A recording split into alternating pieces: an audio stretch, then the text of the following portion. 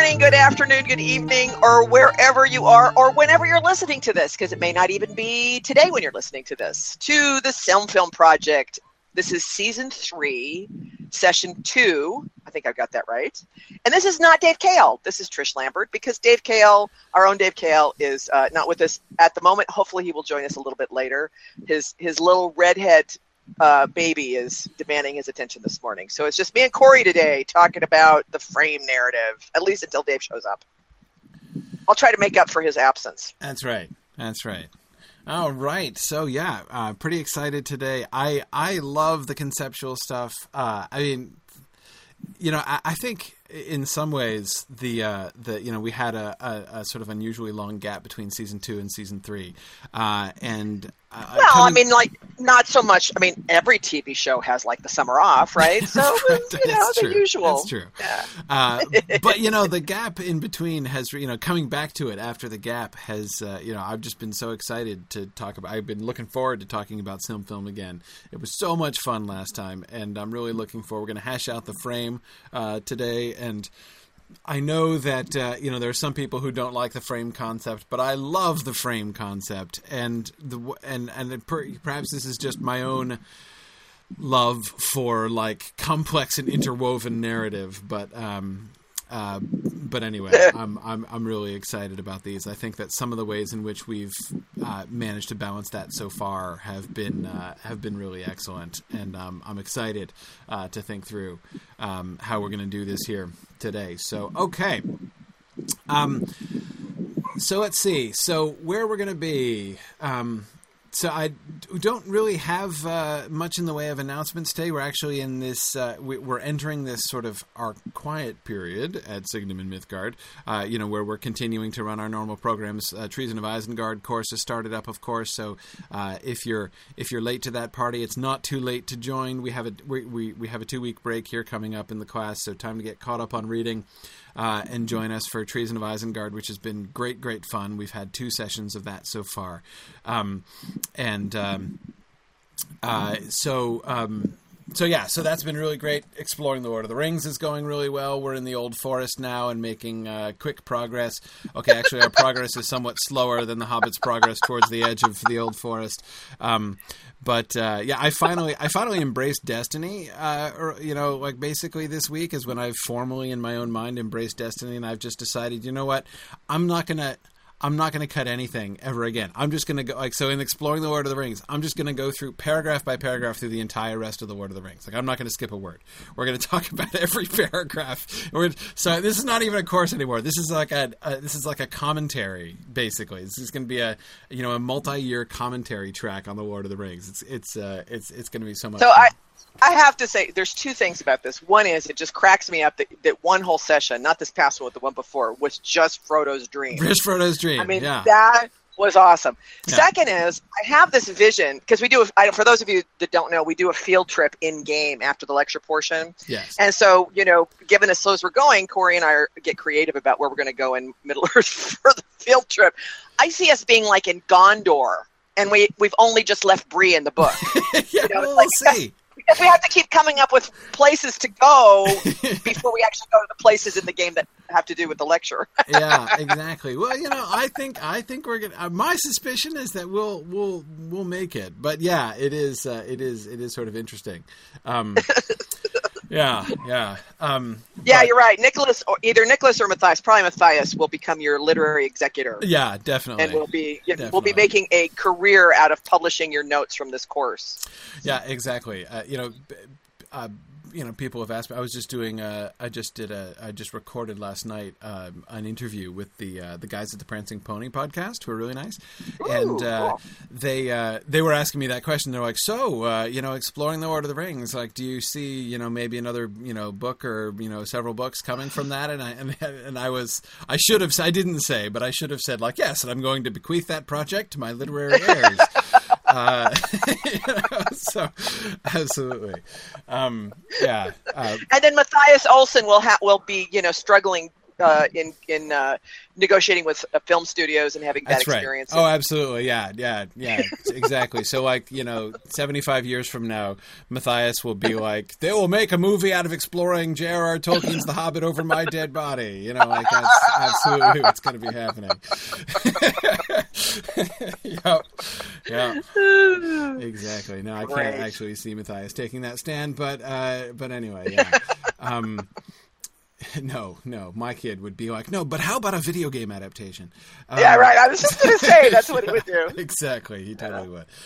Okay, so anyway, so we've got lots of stuff going on, but we're sort of we don't have a bunch of new stuff coming up because we are entering the period, the intake of breath before our fall fundraising campaign, which of course will start on Bilbo's birthday. So we will have lots and lots of events and special things and stuff going on starting in September and through October. So. And just so you guys know, I am quietly, although for as far as Corey's concerned, maybe not so quietly, campaigning to do a Take Corey to Mordor as a Chicken in Lotro as part of the fundraiser.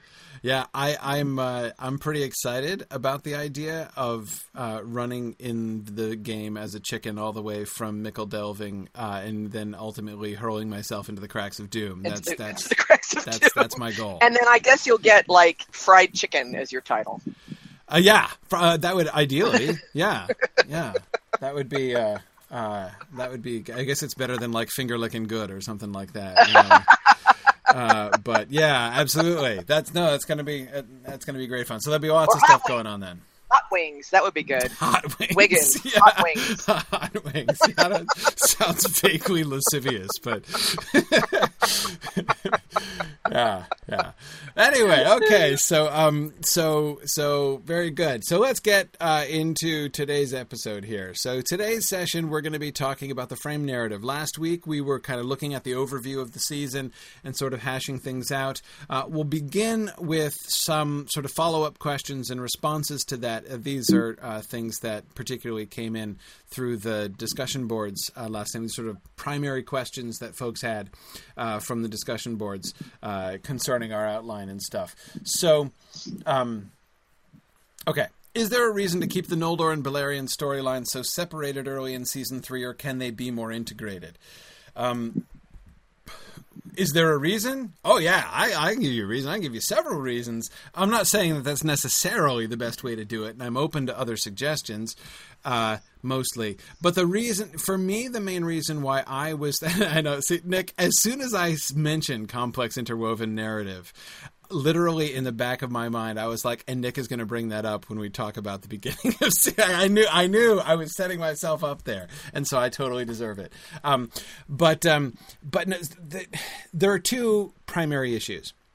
No, there's one primary issue. The one primary issue that I have a problem with interweaving them more is timeline. Remember the timeline issues that we talked about before. Almost everything in the Beleriand timeline really takes place centuries before the Noldor time. Now, I don't have a problem with the shifting of it, but what I do have a problem with is that they're not exactly contemporaneous. So there are two things. One is, if we have them kind of marching together, like if we're going back and forth within the episode between the Noldor and the stuff in Beleriand, we're giving the impression that it's happening both simultaneously and at approximately the same pace. And I think that there are possibly moments when that's going to end up looking absurd, actually.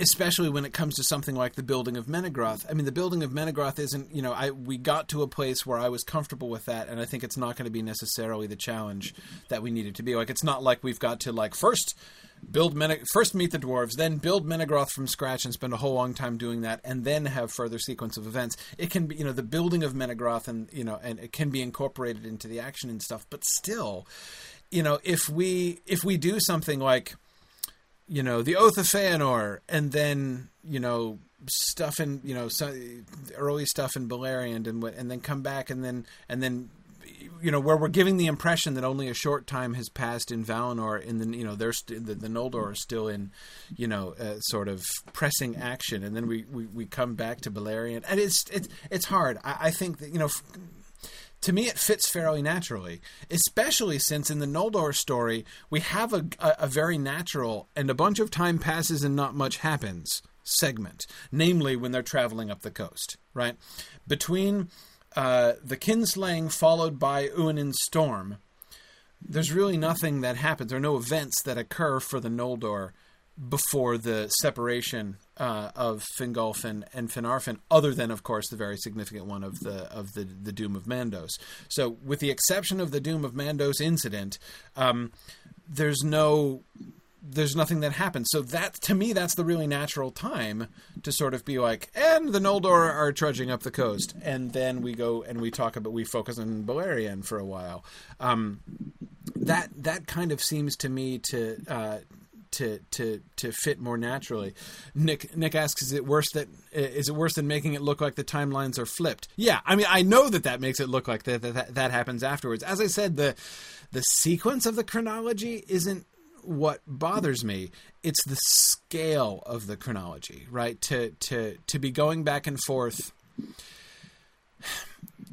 There's not much time that's going to pass in the first couple episodes of the Noldor, right? From the Oath of Feanor, the meetings on Tirion, the estrangement of Feanor and Nerdanel, the kinslaying, right?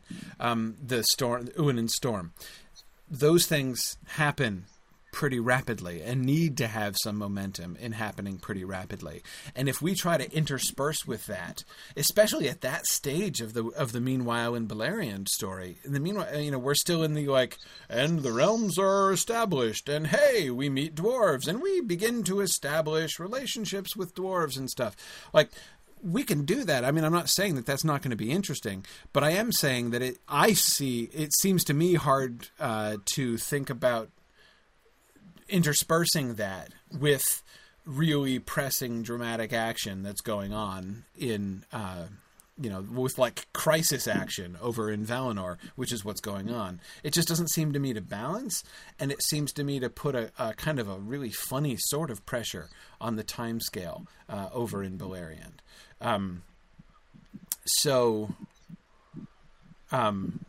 Yeah. No, but Nick, we can't start the building of Menegroth in episode 1 because we have to have dwarves first. That's the whole point of the building of Menegroth. That has to come after the dwarves.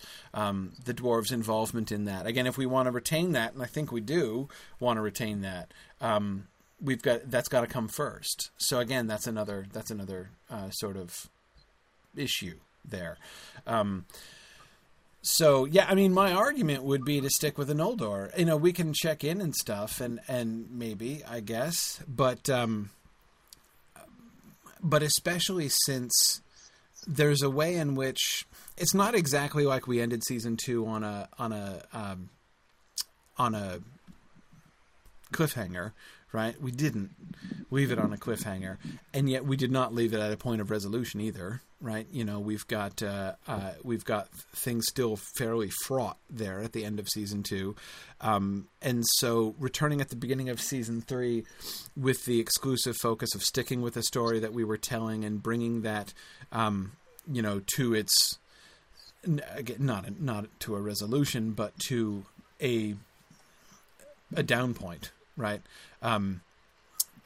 Namely the traveling up the coast, which I think we can do in 2 or 3 episodes at least. So, yeah.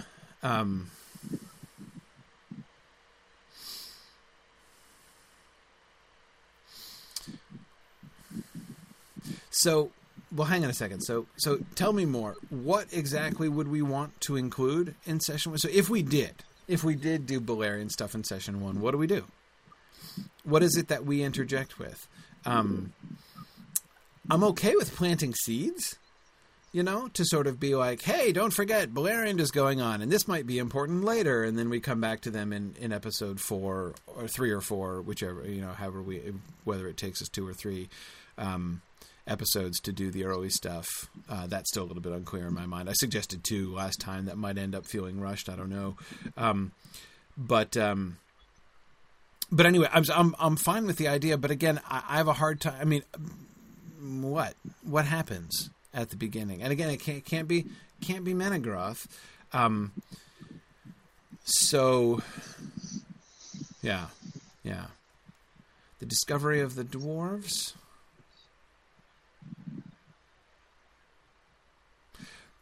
But I think we needed. Didn't we have that at a later stage? Didn't we want to have them? Didn't we want to have them getting their butts kicked by the orcs first, and then they meet with the dwarves and form their alliance with the dwarves and get better armor and weapons, and then turn the tide, and then Sauron changes the plan again? Yeah. See, Mike, I tend to agree with your line of thinking. Mike Hochstud says we left Beleriand so cold and alone in season 2, and it's true. We abandoned it in episode 6, and didn't go back, basically. He says, I think we really need to come back to them with some oomph and not just a small seed and then nothing for a while. Robert,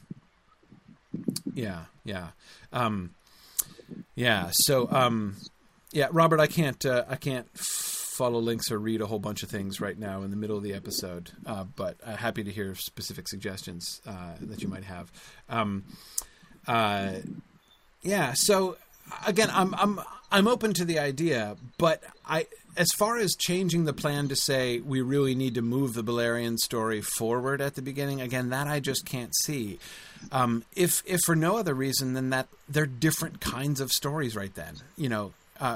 It doesn't seem to me to make dramatic sense to juxtapose, the really sort of climactic crisis action of, what's going on over there, with the oath and the kinslaying and everything, with the just sort of building, establishing, remember this cast of characters that you haven't seen in a long time, and here's the basic issue of what's going on, and let us establish first what the issue is that needs to be resolved and stuff like that.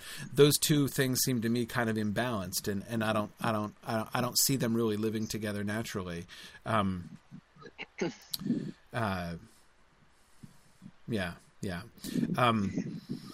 And Nick is saying that we have to remember that we'll have to mirror the tension curve of both of those separate stories in the frame, which might get a bit hectic. Agreed, but that's part of the fun, right? That's part of the challenge. So that's exactly where we're headed here today. So that's great. I think there's going to be a natural. I think there's going to be a natural move into Beleriand. I mean, we focus the Noldor are the focus.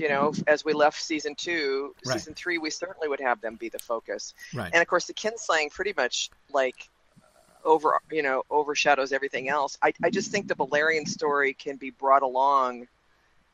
We can kind of flow into it.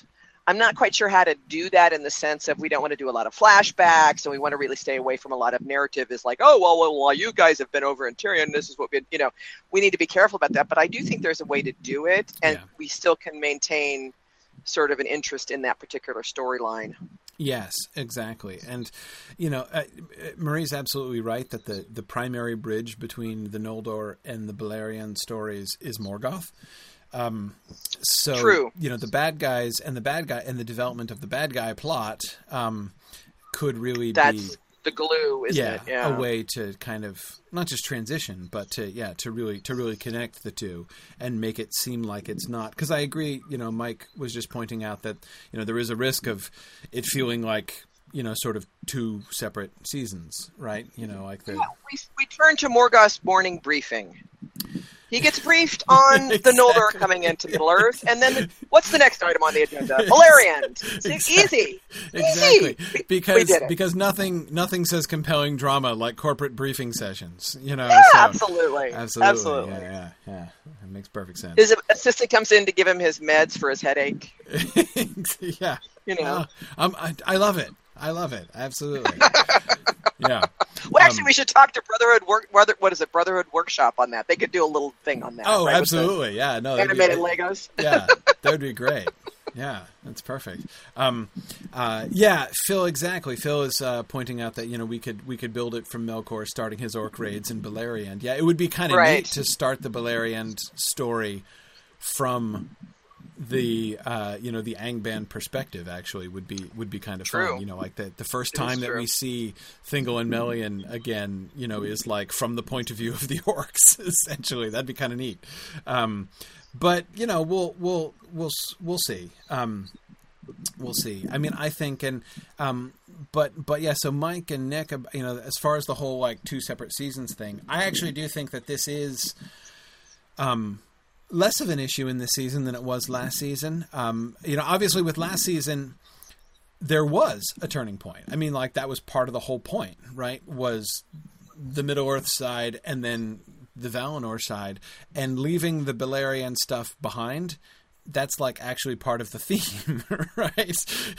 Like that's they split off and then we don't hear from them again. And I don't consider that a downside. I consider that a plus side. I mean, it's part of the experience, right? To sort of, just as the viewers are going to be saying like, oh yes, I remember these people from long ago. That's just what the Noldor say when they come back, So, I actually think that that's kind of fun.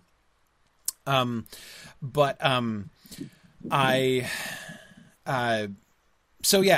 I don't regret that at all, and I think that the stories are going to be much better integrated. It's only at the beginning of the season that we're going to see them kind of coming into collision.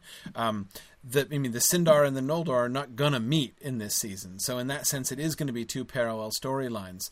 But especially as we get into the second half of the season, and essentially both of them are confronting Morgoth essentially on 2 different frontiers, then we're gonna their 2 stories are going to come together. But always, the Angband story is going to be this central element. It's the thing that I think is going to be really fun about the Angband storylines in season 3. Is it really is going to be sort of the glue that holds the whole thing together. In what I think would be really, really, really fun ways. So I agree, Nick. We'd better do an amazing job on our frame this time around. That is absolutely true, and we will get to that. So, in the interest of getting to that, let me get to our next question, which is why is Denethor's death after Feanor's? Okay. I have an answer to this question, but I don't insist upon it. I am perfect. I am much more ready to give it. So as you can see, in these first 2 questions, these are rather pointed questions that are being asked. These are counter suggestions being phrased as questions. Basically, both of them. I know. I'm a little bit. Which is fine. I'm feeling there's a little bit of attempted manipulation, rebellion. I'm not sure. Anyway, it's this is the prerogative of the viewership and the discussion boards. To make these arguments. Exactly. Yes. Phrasing the demands as questions rather than as demands.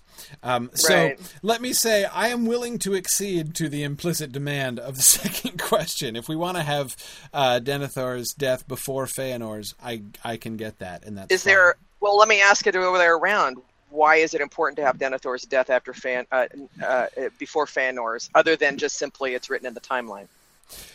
Right. Okay, let me try to give an argument for both of them.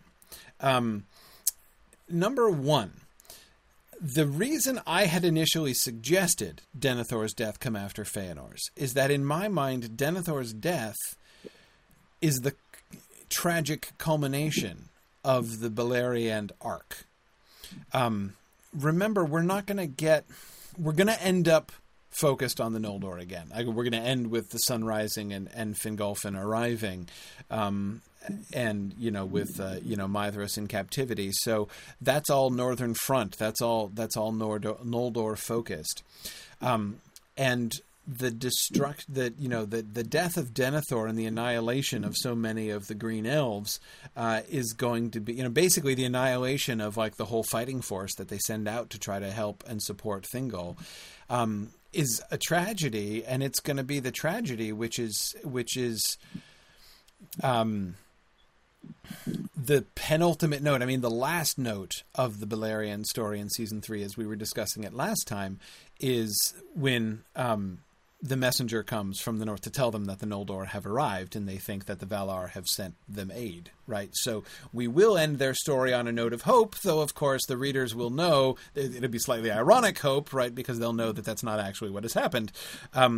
So we will end with that. We can end with that note of hope. But prior to that note of hope, the death of Denethor and the destruction of most of the Green Elves is like, that's kind of where that thread ends, and it looks like Sauron is winning and likely to win down there on the southern front.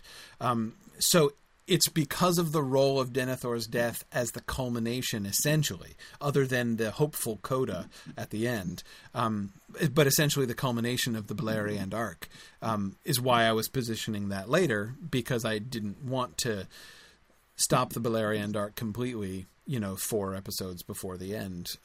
So that's why I was pushing the death of Denethor later on. Anyway, so that was my rationale for suggesting that in the first place. Now again, I'm open to other examples. So let's think about, say both Nick and Marie are thinking about Gothmog and Sauron. So I agree. Let's think about it. So Nick says that it's creating the opposite impression that we wanted. Okay, Gothmog succeeds without Sauron's help, while Sauron's campaign ends in defeat, rather than him simply moving to help support Gothmog. No, it doesn't. No, Denethor's death is Sauron's victory. I mean, like, Sauron's got the South under control, and that's where we end. So but the success of Gothmog,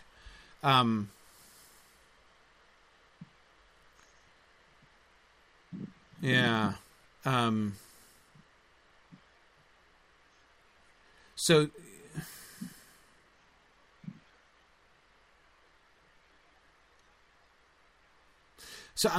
part of my problem, as usual, is that I'm okay. Well, so Nick says, but that battle ends up in defeat for the orcs. Thingol wins the battle. Well, sort of, but I mean, not really. I mean, at the end of the day, yeah, like a whole bunch of orcs die, but they kill Denethor and murder all of Thingol's allies. So, I mean, that's hard for me to sort of say that's a, and I don't think we even have to do that latter part. If we don't want to make Thingol victorious, we don't have to. I kind of don't want to, actually. We can give him some victories. But no, my thought there, Nick, was that the death of Denethor, this is like, small scale battle of unnumbered. It's like the battle of unnumbered tears, Green Elf version, essentially, is how I was seeing that. And I was so even to the point of having. Even to the point of having Doriath essentially besieged. So Denethor is destroyed, the Havens are besieged, the Doriath is besieged. It looks like it's only a matter of time until the entire south falls, and then Sauron has to withdraw because the Noldor are coming in, and so Morgoth withdraws his troops and that kind of thing.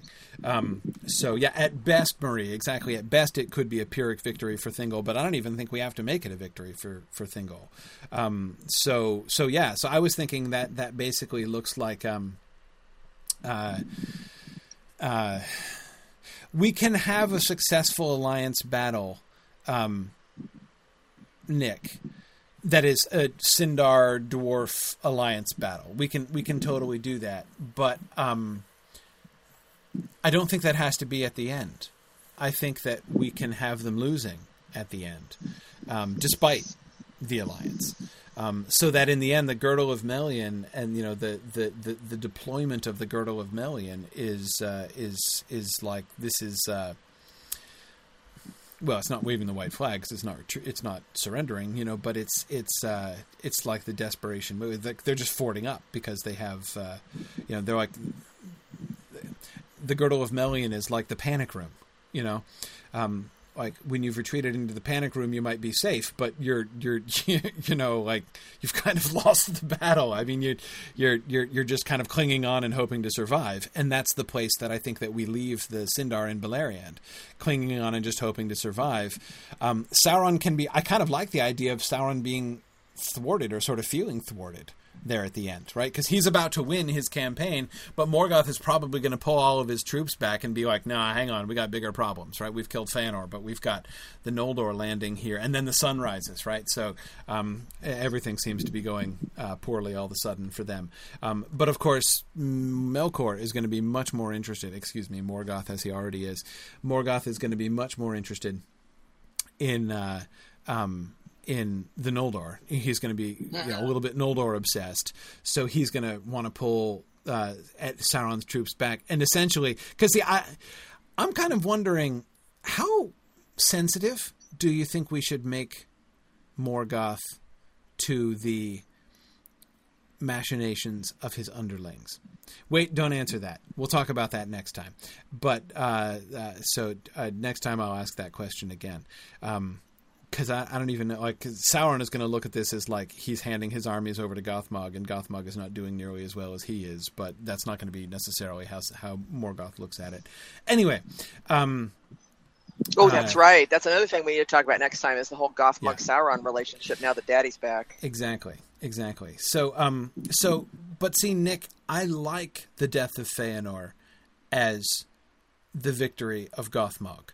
Because, see, I think that's kind of the fun twist of the bad guy story.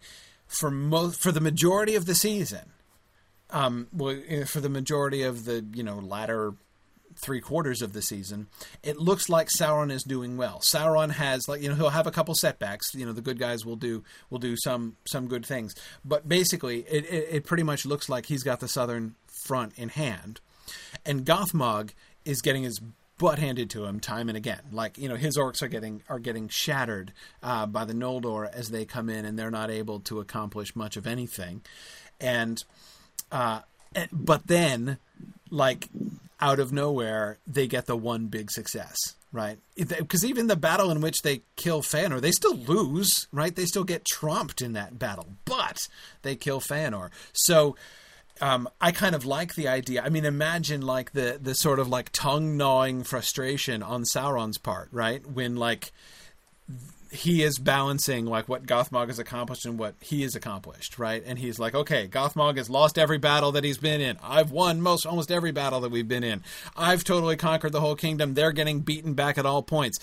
But dang it, they killed Feanor, and that's the thing that Morgoth really loves and cares about. So, because of this one action, which is not even the winning of a battle, but this one action, Gothmog gets this glory, and that's going to really tick Sauron off. And I like the tension of that. So, yeah. But anyway, yeah. And so Nick, I think we should have bad guy plot episodes not only early on, but I think we should have them not only early but often. I want to do more with the bad guys in this season because of that role. And Murray, I'm just coming back to what you were saying before, because you're right, they are the bridge. I think the more that we involve the Angband perspective in this season, the easier it's going to be for our viewers to understand both halves of this, both of the primary storylines of the season, the Beleriand side and the Noldor side, as one story, because it is Angband that joins them and makes them into one. They don't even realize that they're one story. The Noldor have no idea what's going on in Beleriand. The Sindar have no idea what's going on over in Valinor and up at the Helcarax and everything. Only Angband knows both sides, and only they are involved in both sides. So I really do want to see that not foregrounded, but prominent in that way.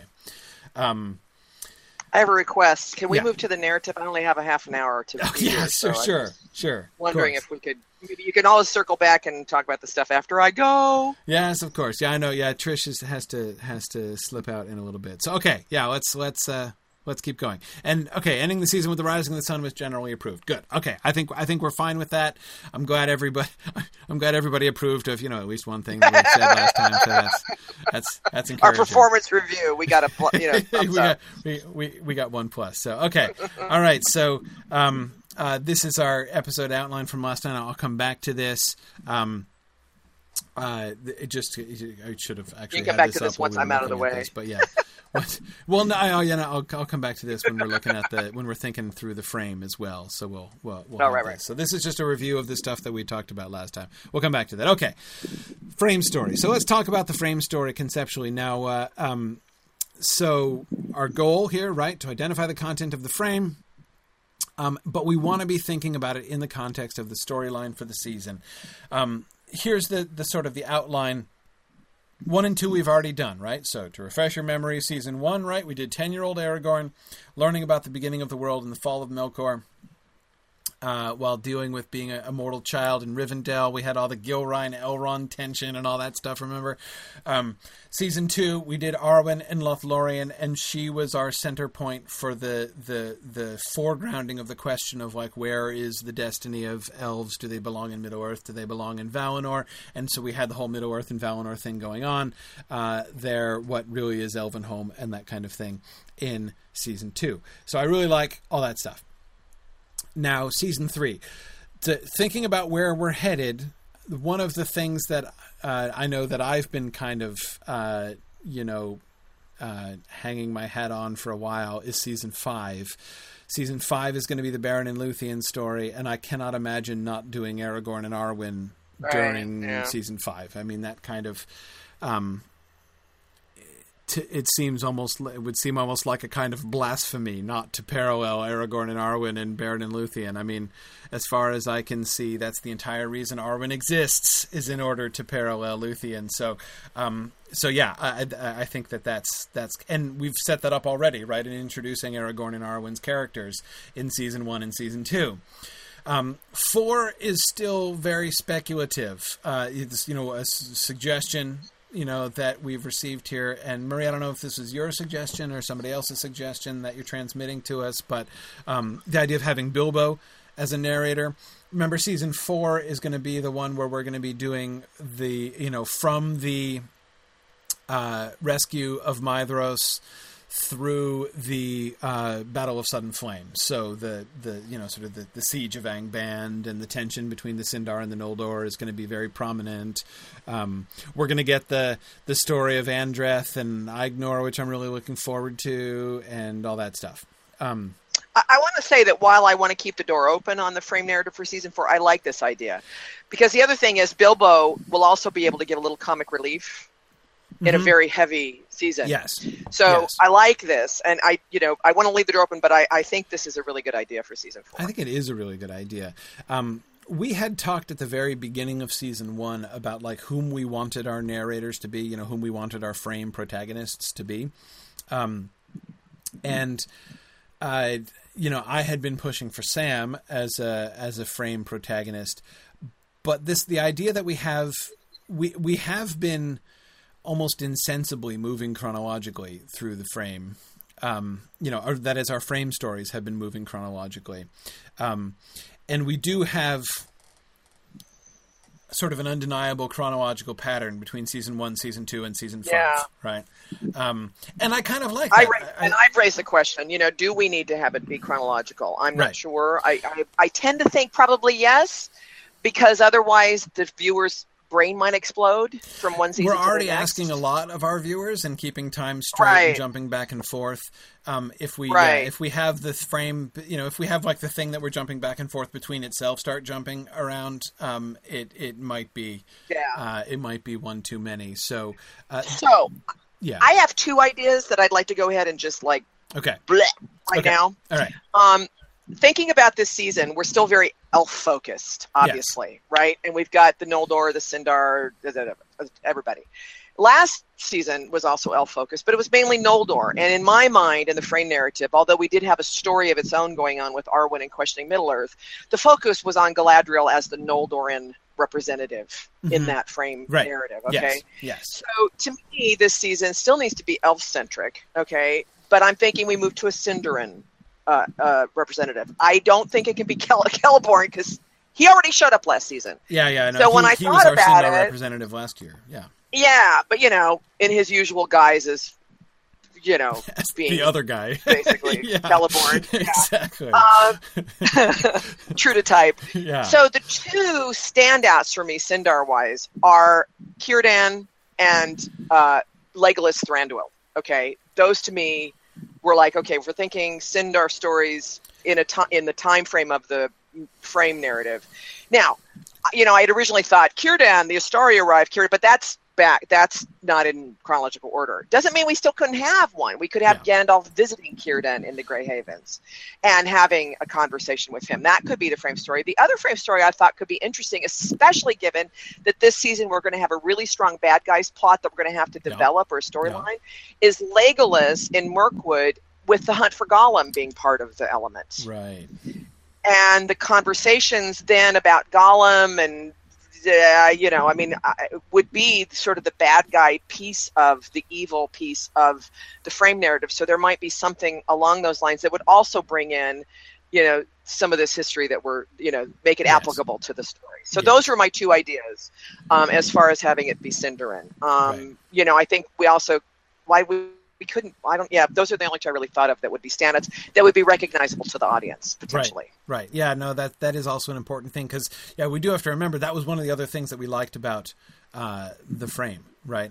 That we, in doing the frame the way that we've been doing, one of the goals one of the perks, not one of the goals, one of the perks of doing it was to give the viewers a frame of reference that they understood, as sort of a resting point, because they're going to be familiar with Elrond and so discovering that the little boy Estelle in season 1 turns out to be Aragorn, which many will know but many will not, is like a fun kind of Easter egg. Again, it's couching it within the familiar world of the Lord of the Rings. Right. So yes, I think making and doing a Legolas Thranduil Mirkwood frame narrative, of course, is we could tip our hat a little bit to Peter Jackson and Legolas with his daddy issues. Right.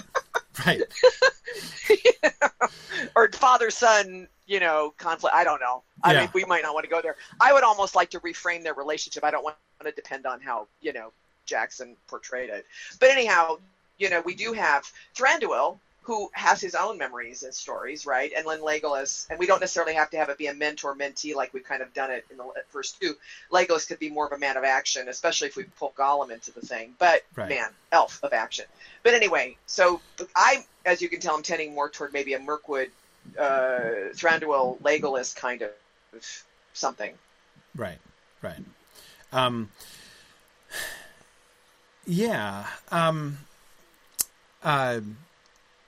I think that I certainly do like that idea. I do want to involve the elves significantly, and you're right. It would be awkward to have this be or not to have this really explicitly connected to the elves, because that's such a huge that is the whole central focus. But here's the other factor that I'm thinking in coming through that. Let me go backwards for a second. On my slides here, if we did do Bilbo in season 4, which I like, I like that too. We're going to start season 5 with 20-year-old Aragorn, and we will never have seen him since he was 10. We've just juxtaposed in season 1 and season 2, late elementary school age Aragorn. And then we shift to his future wife, who's already, of course, fully grown and has been for a really long time. I would kind of like to grow Aragorn up a little bit before we start his romantic relationship. I would like to have Aragorn. The other thing is that I would say is that I really like the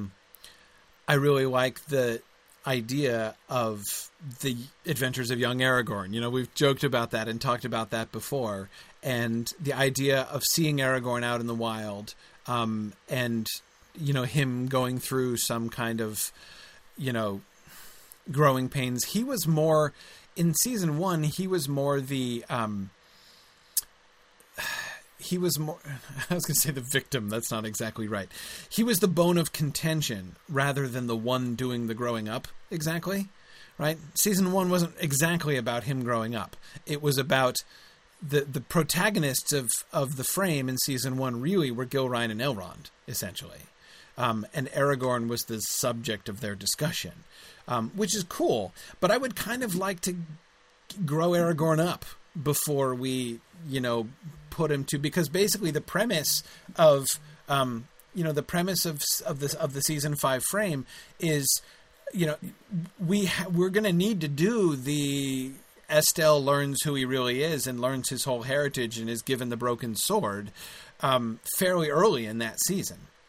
And again, I want more. I think Aragorn needs to grow up. I think, you know, we need to take him from the 10-year-old boy he was to that point, where, so that there's going to be, I think, more significance when we finally get to the Elrond says, I see you are ready now, like I will tell you your heritage, right, and I will give you the sword.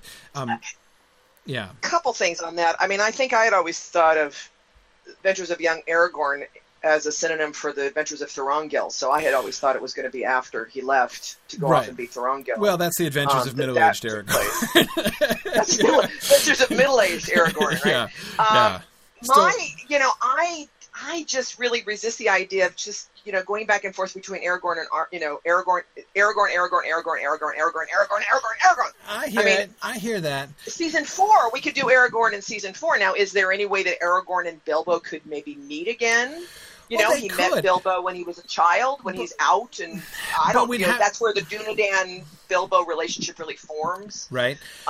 We should get like that. Maybe in season 4. We should get that, but we can't grow Aragorn up that way through incidental meetings with Bilbo once or twice. I mean, unless we really make his relationship with Bilbo a major focus, in which case we're basically doing an Aragorn frame anyway, just with Bilbo thrown in. Well, but I'm talking about season 4. You know, I mean, can we move Aragorn's growing up? Nah, I don't think so. I mean, but here's the other thing. I mean, if we do that a lot in season 4, then you're getting 2 Aragorn frames back to back.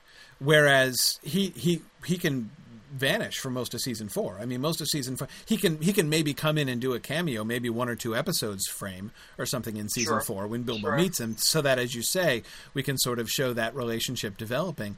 You know, have them compose a poem together. Who knows? But if we do the main Aragorn story in season 3, we've not seen Aragorn for, I mean, a long time, and he was a kid, right? So nobody else is going to have Aragorn ennui at that point, right? And so he'll be he's the subject but not the agent of season 1.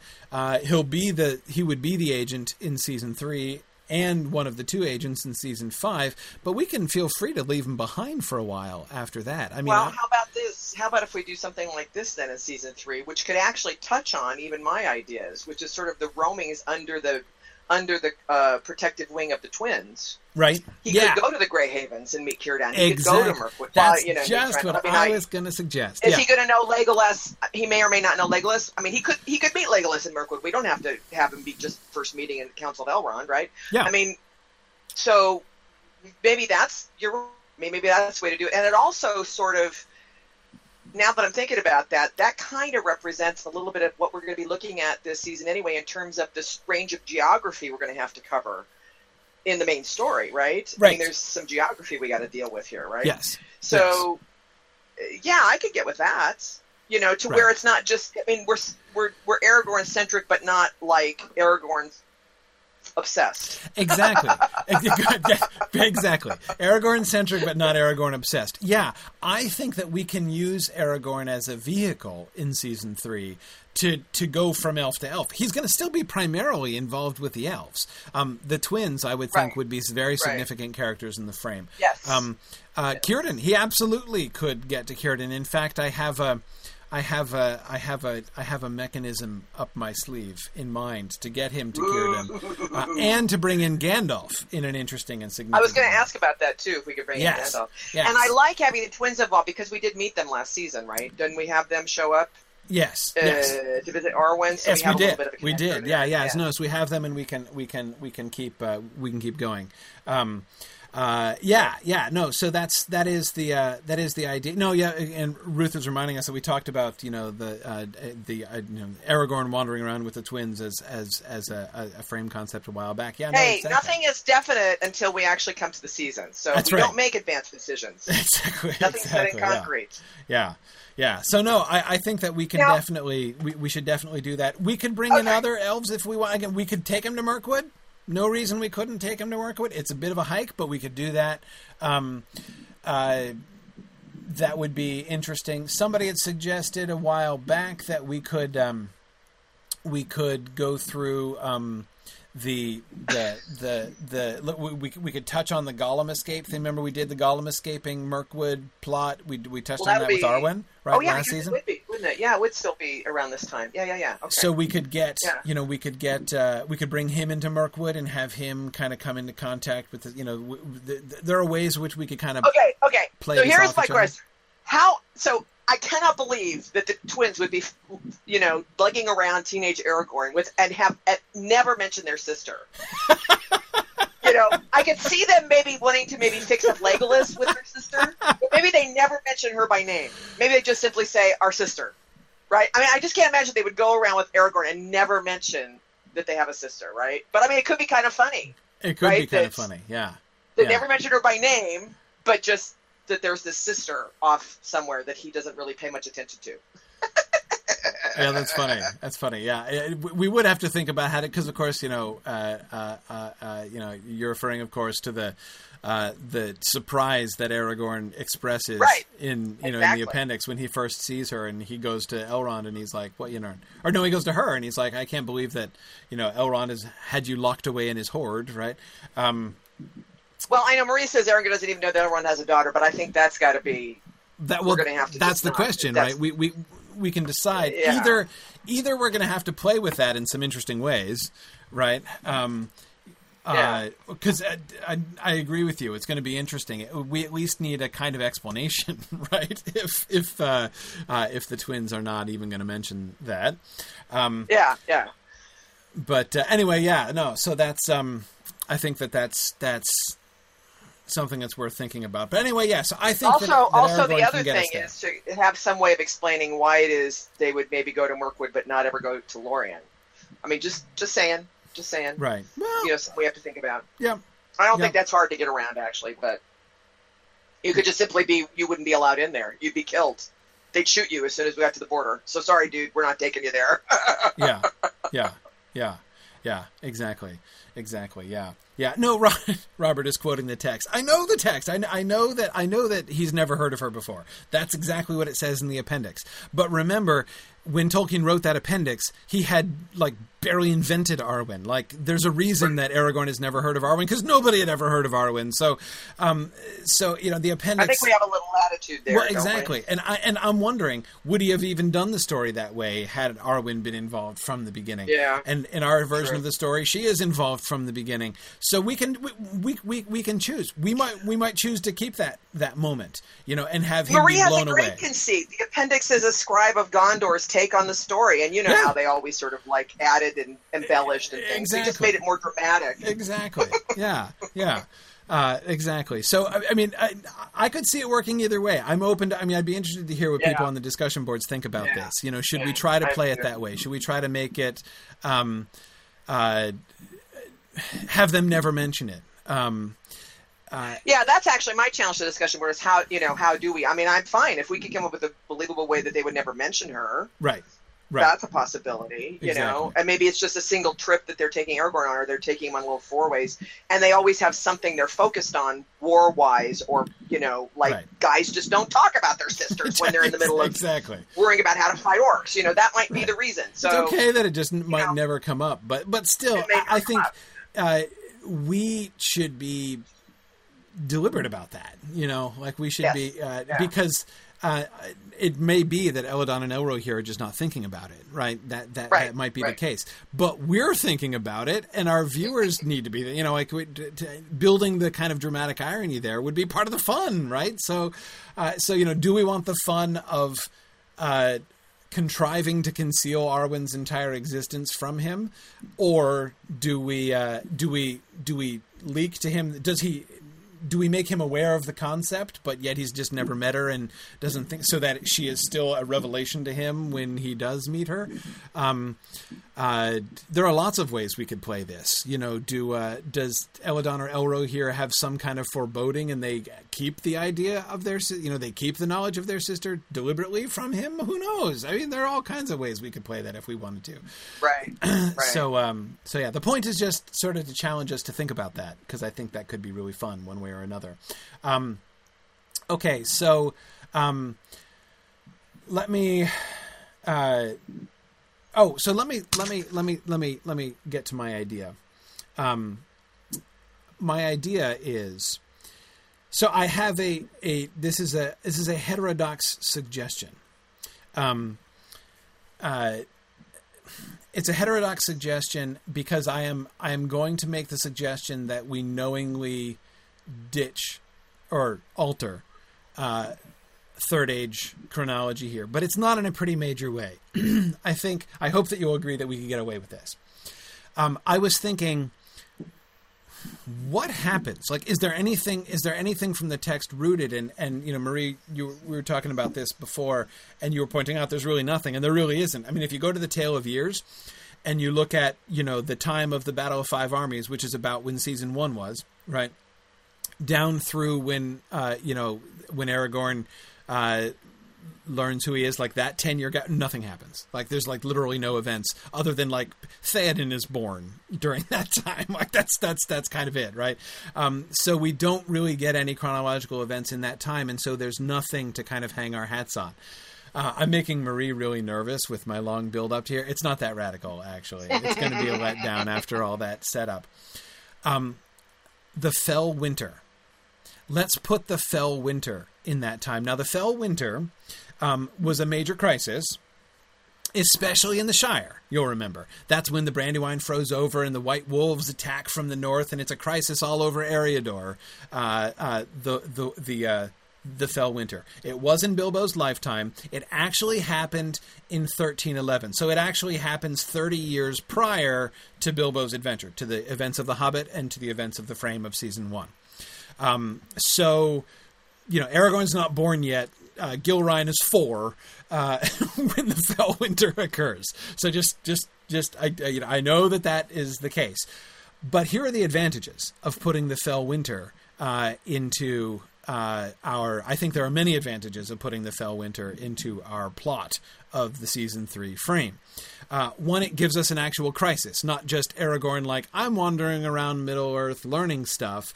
I mean, we can do that, and we can make that interesting, but it gives an actual event to occur. And Maria, of course, you have hit on exactly what made me think of this in the first place, the Helcaraxa advantages, right? We get some excellent and plain parallels with the crossing of the Helcaraxa, so that we can have some really good fodder when we get to that point. The other thing, of course, is that it brings us in the Shireward direction, because it was in the Fell Winter that Gandalf really first becomes attached to hobbits. And seeing their fortitude in the time of the Fell Winter was the thing that really moved Gandalf to admiration for hobbits in the first place. So I like that for that. So we can bring Gandalf in as well and tell and sort of leak the story of the beginning of Gandalf's relationship with the hobbits. One of the problems with that, of course, is that the Fell Winter was like an Old Took story, right? And that's kind of how Gandalf became friends with the Old Took. So we mess with that chronology a little bit. So I don't know. And I have no solution for the Old Took problem. Whither Gerontius is a question which the movement of the Fell Winter brings in. Now, I mean, we can just say that he was friends with him before or whatever, but But anyway, yeah. So we could have. Yeah, Robert Brown points out Aragorn could aid in the evacuation of Tharbad. Yeah, the Great Floods is another major thing, like the Great Flood, which ultimately destroyed Tharbad and led to its desertion. Yeah, that's another crisis that we could bring in. So we could have a bunch of ecological crises in Middle-earth going on during this time, which are all vaguely in this time period, even though they don't fall precisely into these years. But that's where I was thinking of Círdan, Trish, because if we get him in the Shire, right, helping out with Gandalf in the press, we're already over towards the Havens, right? So Gandalf could meet up with Aragorn and possibly with the twins as well in the whole, like, let's rally people to help support, so we set up the Dunedain as protectors of the Shire, working with Gandalf to help protect the Shire plotline, so we sort of set the stage for that. But of course there would be elves around too, because, so he could be sent to Círdan to, like, get his aid, of the people who are just inland from him. And so we can have him meet Círdan that way and that way we could get a whole, like, Sons of Elrond, Sindar, Gandalf working with the hobbits. I mean, there's sort of whole sort of plot lines that we could do. We could do that there. Yeah, definitely. Yeah. No, I think that's a good idea, because it's like, the Fell Winter, I think, is a key thing in the Shire history. And I think, where else are we going to put it? Yeah. This sets us up to be able to refer to it. Yeah. Now, I mean, later. A critical thing to keep in mind when planning frame stories, and this is something that that Mike just mentioned a little while back, we need to be cognizant of the fact that we need to be cognizant of the fact that we don't spoil events that we want to. I mean, when we, as Mike said, we want to make sure that we don't spoil events that we want to do in detail in season 25 or whatever, when we get there. And that's true. Which is one reason why, by the way, I don't see us sticking with an Aragorn frame for a long time. We're certainly not going to do the Thorongil stuff in the frame, because we're saving that for a season. We're not going to waste that on a frame. Right. So that to me is sort of a classic example of something we are absolutely not going to waste on a frame. The Fell Winter, though, again, it kind of strikes me as were we going to include that in a season? I mean, we probably could, but it's a pretty uneventful period in the history of Middle-earth. I mean, I can't see generally speaking. I can't see us wanting to spend a whole huge, would we even have a whole season on like that fairly uneventful second half of the Third Age? Maybe. I don't necessarily think. And if we did, it would be. I mean, we would focus on Gondor and Arnor, right, and the Gondor and Arnor stories. But after the fall of Arnor and Gondor is diminishing. After the death of Eärnur in Gondor, how much more do we want, again, before we get to, the great years, before we get to The Hobbit and stuff. So, I don't think we would lose much by doing this, by doing things that way. We just won't make it a habit. Right. Exactly. Yeah. We'll try to be, well, I just think we have to be, sort of aware of it, and then it'll be okay. Phil, he's alive in Lotro. Oh, Eärnur, yeah. Spoilers. Yeah, exactly. Oh, that's right, Eärnur. Yeah, that's right. MIA. yeah. But anyhow, yeah. So okay, so we like this idea. Now, Nick's other, not objection, but caution that Nick was just offering, which is very sensible, Nick. He says we're now trying to get a lot of action packed into a fairly tight framework, and that's true. We do have to keep this in mind. I mean, when we're inventing plot for the frame, we don't want to have the frame be too plot intensive. Last season, we had the opposite problem, right? The problem we kept facing in the Arwen plot was we're like, okay, how do how do we do the frame without just having people sitting around and talking in every single frame? Right? And now a different conversation between the same two people. As we were sort of talking about that as perhaps not the most gripping frame in the world.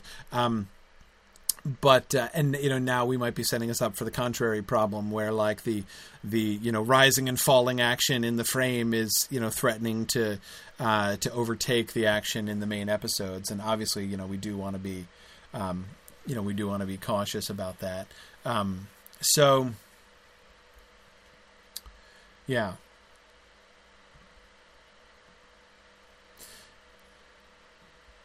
Okay. Cool. All right. So anyway, let's. Are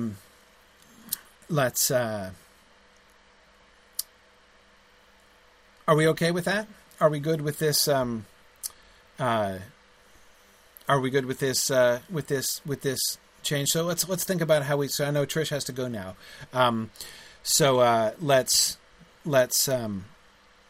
Let's move forward. So are you guys okay with my Fellwinter idea? Not too shocking to shift the date of the Fellwinter. I mean, I know there are very few people who are going to be like, but the Fellwinter didn't happen at that time.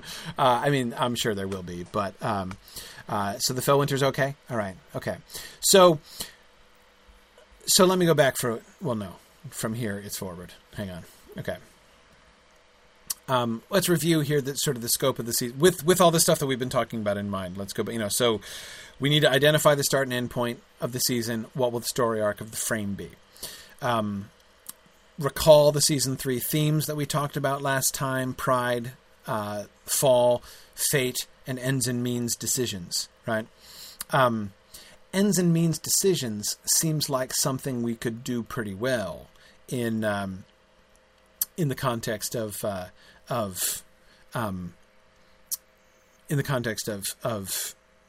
Fellwinter stuff. Pride, we can work on that, especially Aragorn's pride. See, my other thought here is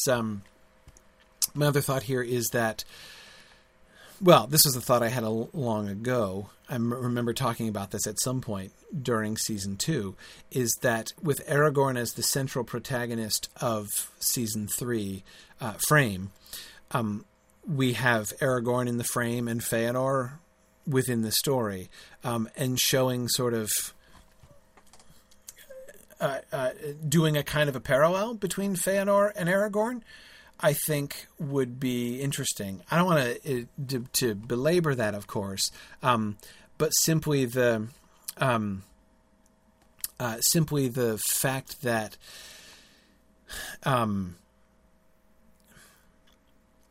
you think back to the fundamental principle that we've talked about so many times. I mean, in Tolkien, it's always the great who are at greatest risk of falling.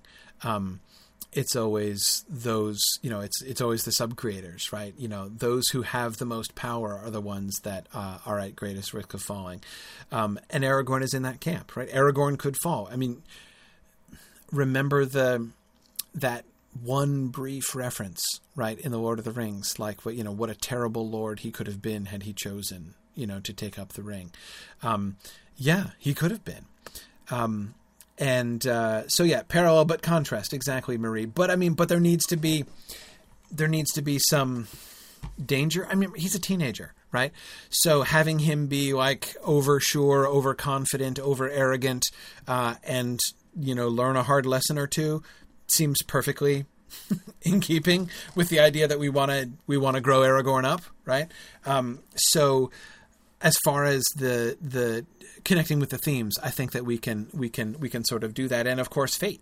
He's not going to fall, obviously, but the pride and fall thing is what I see with the parallel with Feanor. The ends and means decisions can be something that we can work out. We can see them confronted with. One of the things of having a slightly more action-focused frame is we can put them in situations where he has to make decisions, and hard decisions. So, we can kind of set up some of those kinds of things. I agree, Zachary. Zachary says Aragorn should make mistakes, perhaps costly ones to the people around him. Yes, absolutely.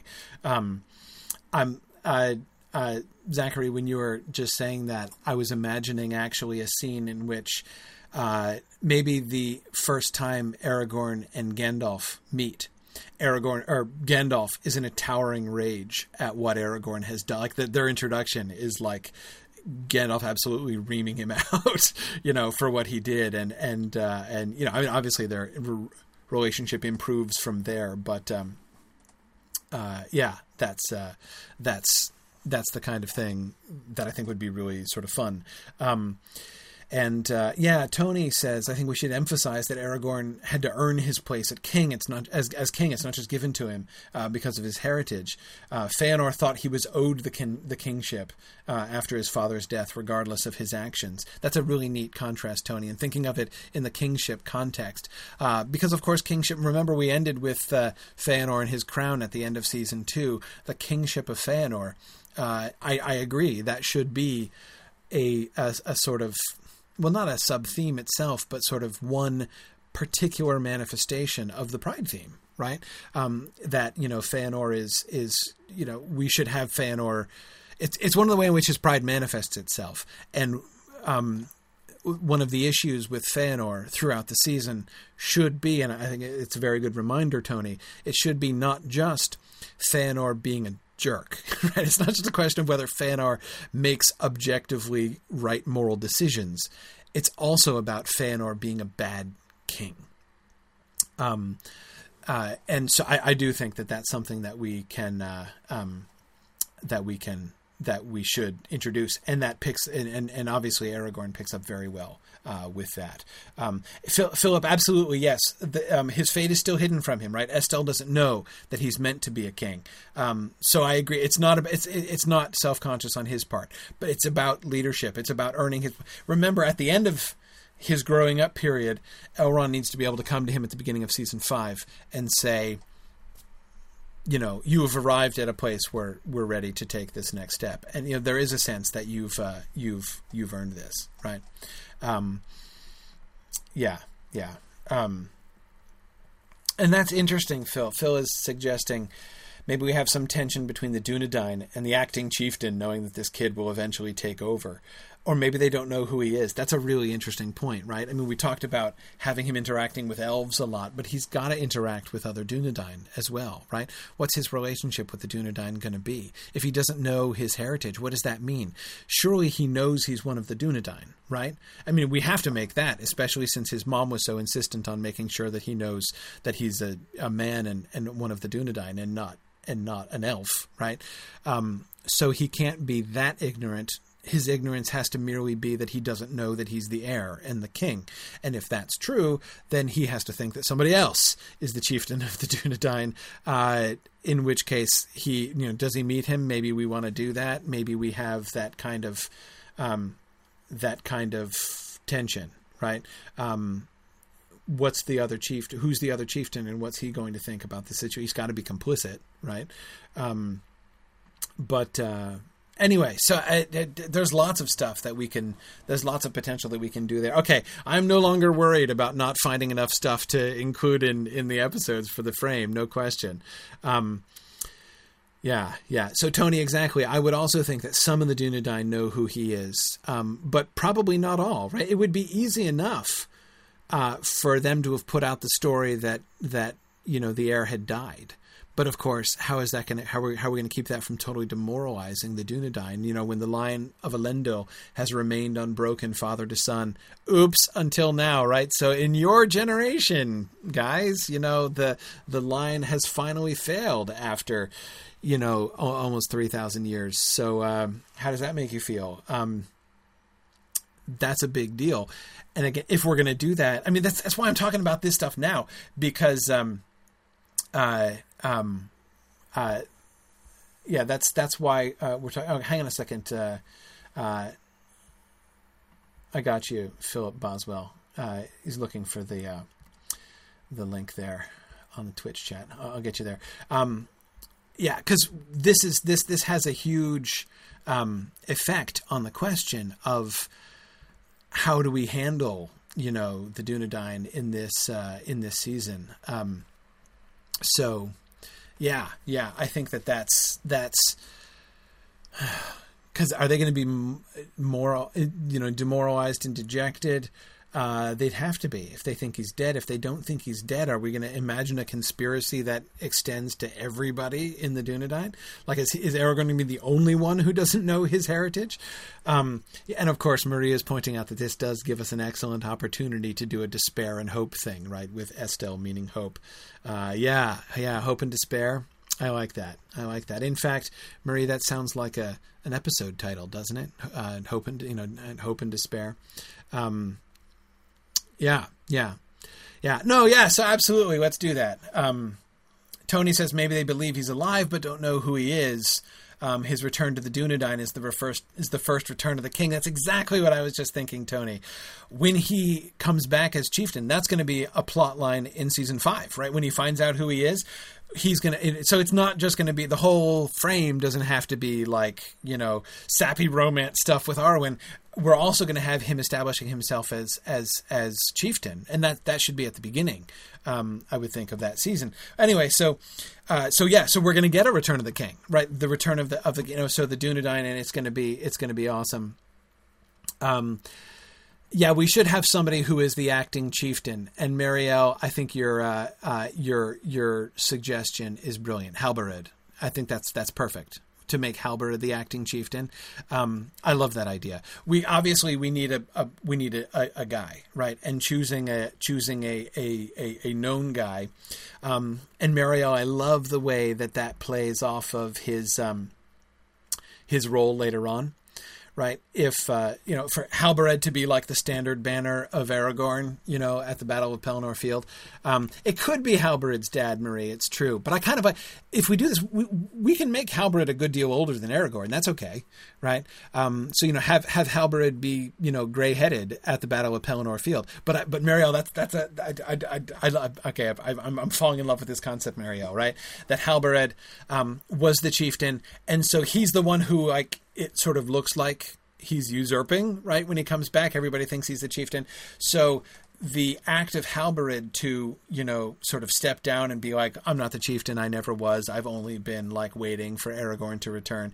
And so, his devotion to Aragorn and the sort of the selflessness of his, the opportunity that he has to try to, to sort of seize or retain power, but his willingly stepping down from power and supporting Aragorn. Yeah, Marie, exactly. We've got a really solid foundation for a really deep relationship between Halberud and Aragorn, and thus, of course, making it even more moving when Halberud finally dies at the Battle of Pelennor Field. Absolutely, it's awesome. Love it.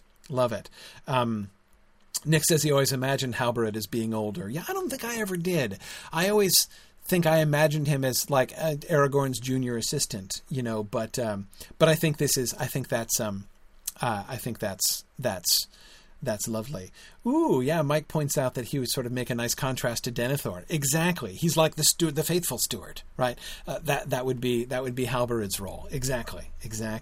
Oh, good. And Lydia just said exactly the same thing. A nice contrast with Denethor. So we set that up. Yeah, absolutely.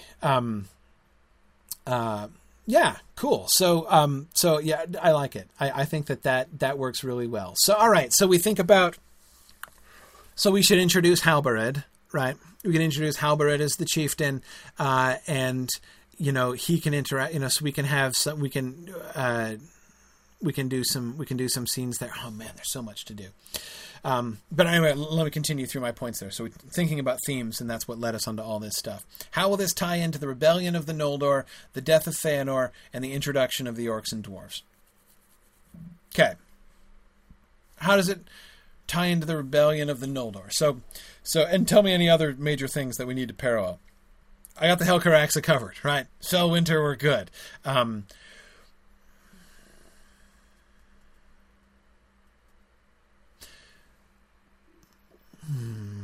Okay.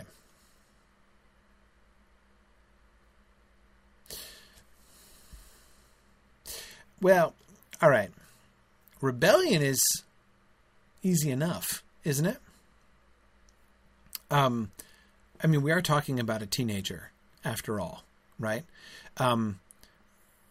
just because he's doing his growing up thing and traveling around with folks doesn't mean this has to be a sanctioned field trip. And I know that was part of the suggestion that you guys had from the message board. We're going to get to your specific suggestions, right? That basically he's going off against the will of his mom or against the will of Elrond, or both, right?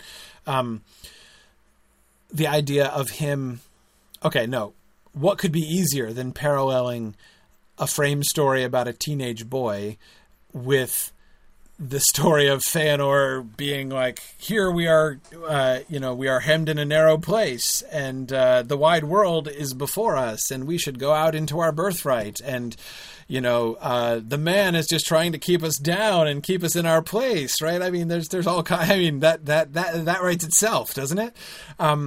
So all we would have to do is make Aragorn's initial departure from Rivendell a bit tumultuous, right? And have him feel like his mom is wanting to raise him in a gilded cage, which she kind of is, and it's totally understandably, right?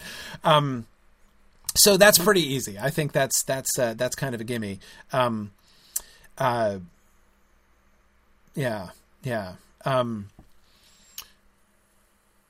The death of Feanor.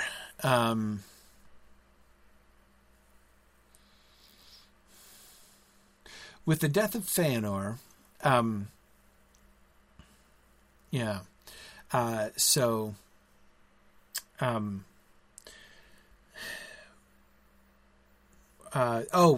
Phil Boswell in the Twitch chat.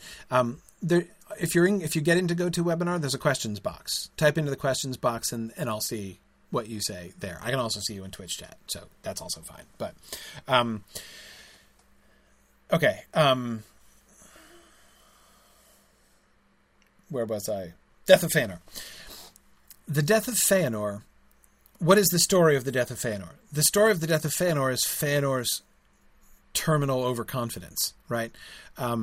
He believes he has already won, remember, and he is charging to, he's okay, we have them on the run. Let's just go straight to Angband and defeat Morgoth and reclaim the Silmarils right now. He thinks he's gonna get this all done, in a long weekend. In doing, his rashness exposes him and he dies. So yeah, a really rash decision on Aragorn's part would be a logical setup. We can have him, he doesn't have to, of course, actually die, right? But we talked about him making some costly mistakes. He makes a costly mistake due to his rashness, right? And again, that's where we can see the parallel, but again, the contrast with Aragorn as he, unlike Feanor, learns his lesson. Yeah, Tony says the death of Feanor has to do with recklessness and bad leadership. He not only got himself killed, but nearly led his people into a massacre. Yeah, exactly. So those are the things that we see with Aragorn there. Yeah. I'm not sure if Philip Menzies is wondering if we can do sort of a parallel with the death of Arathorn. I think we already did the death of Arathorn, so I think if we come back to that again. If we're going to do a parallel, I mean, if we want to go historical, I would think that Arathorn's dad would be the one that we could do there. But then we're getting a frame within the frame and a flashback within the flashback, and I think that might be one recollection too many. But anyway, yeah. I think that parallel we can establish. Now, general question. I want to see what you guys think about this. How closely do we have to sync them? That is to say, his rash decision, does it have to be at the same time as the death of Feanor? Do we need to have them coincide in that way? I'm just wondering if there are ways in which we can use the frame narrative not as a sort of a lockstep parallel thematically or, in that way, but if we can have it be. So, for instance, we could have since the death of Feanor happens not quite at the end of the season, but near the end of season 3, if we could have the rash decision of Aragorn be earlier on in the season frame so that it is anticipating and foreshadowing, I'm just kind of, there are things that we could kind of play with there instead of just always making them line up directly. The introduction of the orcs and the dwarves. Well, with the dwarves thing, we get, alliances and working together, and we have, especially in the Fell-Winter context, we get plenty of that, right? Plenty of possibilities for forging alliances, which might perhaps be uncomfortable, and making means and ends related questions. So, yeah. Tony is suggesting if his first meeting with Gandalf is contentious, we can use that meeting to tell Aragorn the story of Feanor's death. Yeah. So again, that the Feanor's death story could follow later, from it, and possibly not even immediately afterwards. Yeah.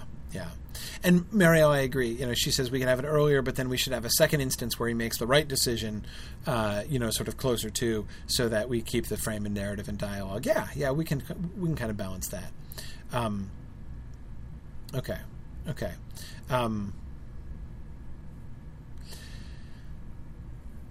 Yeah. All right. So no, I think that can work. I don't see a clear parallel to the dwarves, unless it's dwarves. I mean, we do have dwarves around, right? We have dwarves in the Blue Mountains. We could actually bring them in if we wanted to. Yeah. Mike says he kind of loves the idea of Aragorn doing the opposite of Feanor at every step. Yeah, I don't think we can do it at every step, or else we're not going to really be able to establish the parallel at all, unless we just kind of put them in parallel situations and see Feanor screwing up and Aragorn doing it right. I mean, obviously, if we can't do that in too binary a way, or else it will become oversimplistic, but certainly, the parallel but contrast is something we're definitely going to want to do. Marielle is asking, isn't culture shock enough, for the parallel of the dwarves, right? So, Aragorn having various kind of culture shock moments as he's out, and having that parallel with the, hey, look, it's the stunted people.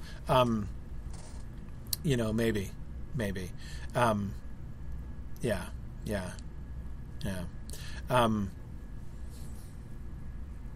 That's interesting. Marielle is suggesting perhaps the sort of the transient Dunedain, the ranger population, might be as stunning to him as the dwarves are to the elves. That's actually really interesting, Marielle, because of course the Dunedain are not gonna. He's used to comfort, right? I mean, he's grown up in Rivendell. That how rough the Dunedain live. This is something I've talked about this in some of my other sessions, but in particular, doing the Return of the Shadow and the Treason of Isengard, especially the first two Treason of Isengard passages, or chapters, sessions. Our first two sessions on the first four chapters of the Treason of Isengard. It's been really reinforcing to me the full implications of the word ranger, right? It's implicit all the way through the Fellowship of the Ring when it's used. Like when Frodo says, I thought he was only a ranger, right? I think my own reading of those passages when I was younger, in my early years with the Lord of the Rings, was too much influenced by the fact that I played Dungeons and Dragons as well, right? So the word ranger meant to me like the character class from D&D, right? So I never really, I was a little bit deaf to the social class implications, right? So, when Butterbur says he's one of them rangers, right? And when Frodo says, I thought he was only a ranger, they're talking about gypsies, transients, homeless people, right? That's what ranger means. Rootless vagabonds. That's what it means to be a ranger. Exactly, Marielle, you were just saying exactly the same thing. Exactly. So that's the definition of the word ranger. That's what that term not only just implies but denotes within the content, within the Bree-land context. So Marielle, sorry, I like that idea of having his encounter with them be a kind of, because. Does he look down on them? He might look down on them. as we know, many of the elves are going to be looking down on the dwarves. Well, they literally look down on them, right? But you know what I mean, right? So I like that. Ooh, that's an interesting idea, Robert.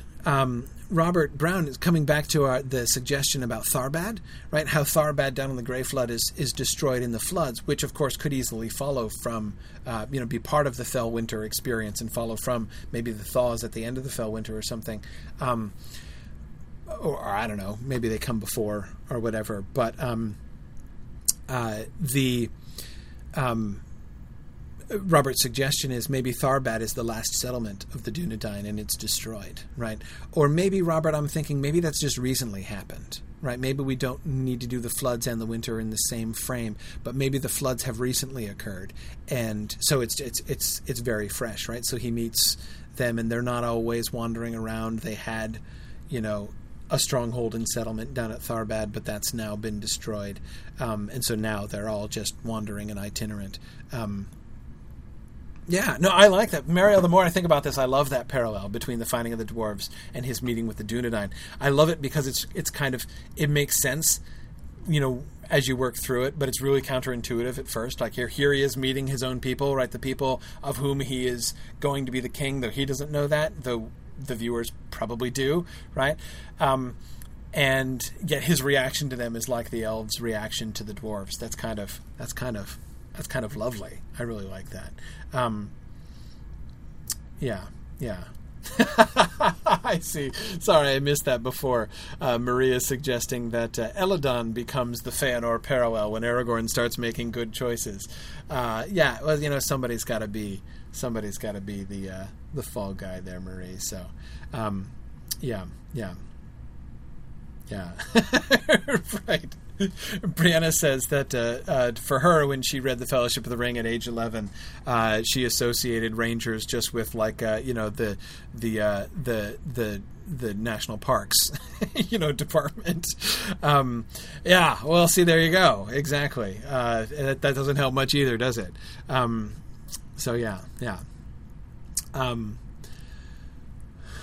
Cool. All right. So. Yeah, that's interesting. Mike says that, doing some things this way, thinking about this, it almost turns the procedure on its head, he says. The main story will flesh out the very brief encounter in the frame. It might just be a glance or an expression on Aragorn that's fleshed out by the narrative of the elves and dwarves. Yeah. No, I mean, the whole point is to have them kind of in dialogue and to be, to parallel them in ways which expands ideas that are sort of implicit but not expanded within those other stories. So, like, for instance, with the Arwen frame, her active contemplation of the question, where do elves belong? Are we meant to be here in Middle-earth? Are we meant to be in the West? Are we, shirking if we stay here in Middle-earth when we really should be going in? I mean, are we just playing hooky in Middle-earth when we should be going back into the West? Or is it the other way around, right? Are we abdicating? Are we shirking our duties in a cowardly way by going into the West and not doing our thing here?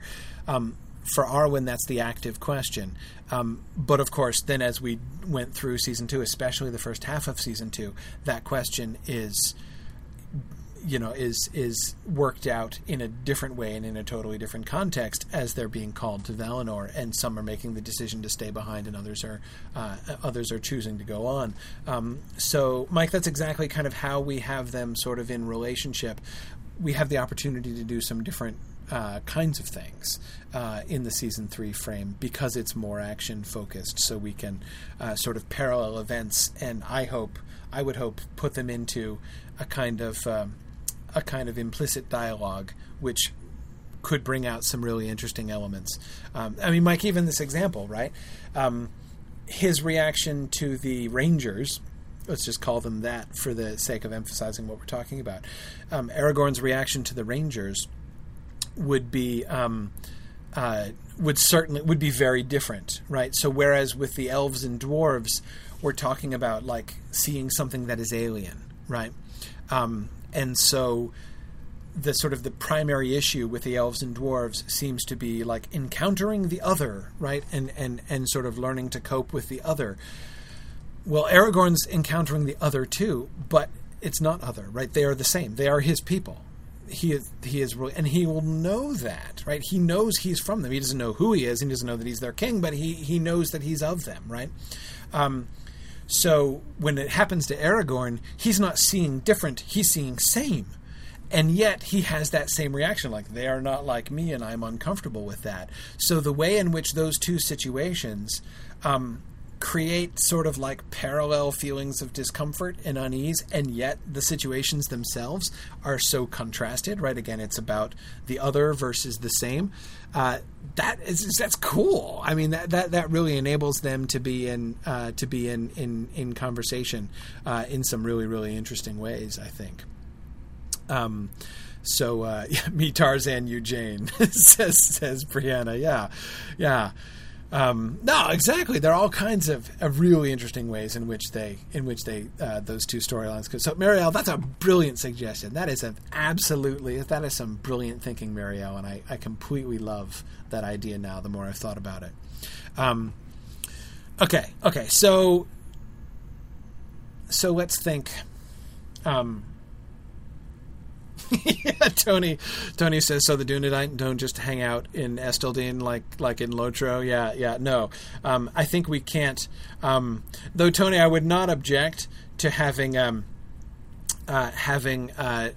showing some Dunedain sitting by campfires, just on principle, as an inside joke. No, that's not all that they do, clearly. Okay. We're not out of time yet because we started late. We have a little bit of time, but we should definitely set ourselves to trying to map this out a little bit. We have on the discussion board. We have some suggested beginnings, but I think we've already. Okay, yeah. Here are suggestions from the message board for episode ideas. All right. Okay. So let's read through these. Establishing Estelle's feeling of being kept in Rivendell against his will or being constrained. Hey, look, you had the same idea that I did. Possible conflicts with Gilrain and or Elrond. I say and, right? Like Gilrain and Elrond are both, there's still like a little bit of tension there, and he's in tension with both of them, right? He's fed up with the lot. I mean, the danger with Aragorn, he's got to be kind of spoiled at the beginning. He's got to be, because he's been sheltered. He's been, and like his, how old is he? Okay, Marie, good question. How old is Aragorn at the beginning? He was what, 10? 16, Tony? That sounds right to me. 16 would be particularly young, and of course it's going to seem ludicrously young to the elves. Because remember one of the things we have to keep coming back to with the elves is like human psychology and development is alien to them. They don't get it. I would think that one of the problems, one of the things that drives Aragorn, off his nut in Rivendell as a teenage boy is the fact that all of the elves treat him like he's still 5.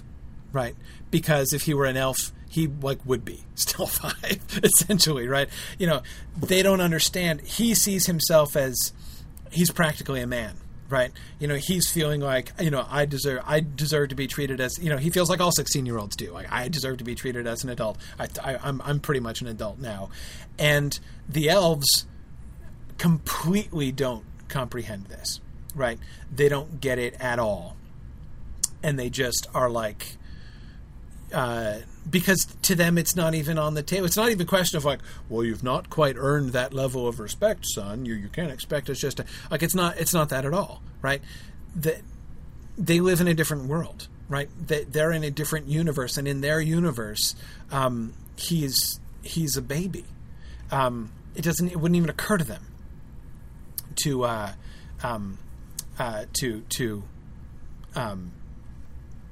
treat them exactly, Marie. Elves aren't adults, and they're not treated as adults until they're like 50. So exactly.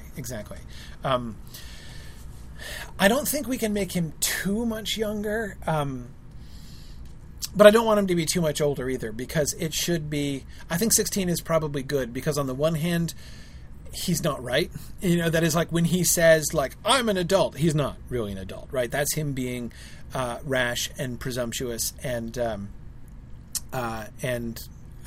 arrogant, right? He's not ready yet. He's not, in fact, full grown. But if we make him much younger, then the elves look right. Right? They should be wrong also. Neither the way the elves treat him, nor the way that he looks at himself, nor the way that his mother treats him. Like, none of these things should be quite right at the beginning of the season. And by golly, isn't that kind of like the situation with the elves and the Valar over in Valinor? The Valar were not quite right to bring them over, in the first place. And maybe, again, that's one of the things about the Oath of Fëanor and the whole, the speech of Fëanor by Torchlight that he needs to deliver in episode 1.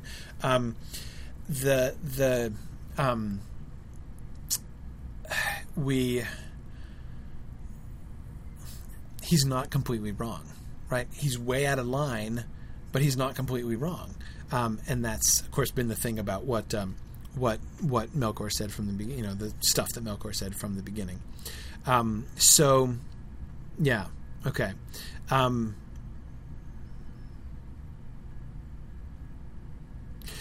Yeah, Marie points out that half-elves age at the same rate as mortals, so Eladon and Elro here were full-grown at 20. Yeah, but that was a heck of a long time ago, Marie. And, they've adopted the Elvish point of view at this point. I mean, they've learned the Elvish point of view. They've embraced the Elvish life, and they have... so, yeah, I agree. It is definitely worth mentioning, Marie, to kind of keep in mind. Maybe he can even appeal to them, right, at some point. And acknowledge like, dude, you're not like the rest of them, right? Like, I get that Glorfindel doesn't get it, right? Glorfindel's been around for millennia. I don't expect Glorfindel to get me, right? But you should get me, Eladon and Elro here. Like, I could see that kind of conversation coming up. Yeah.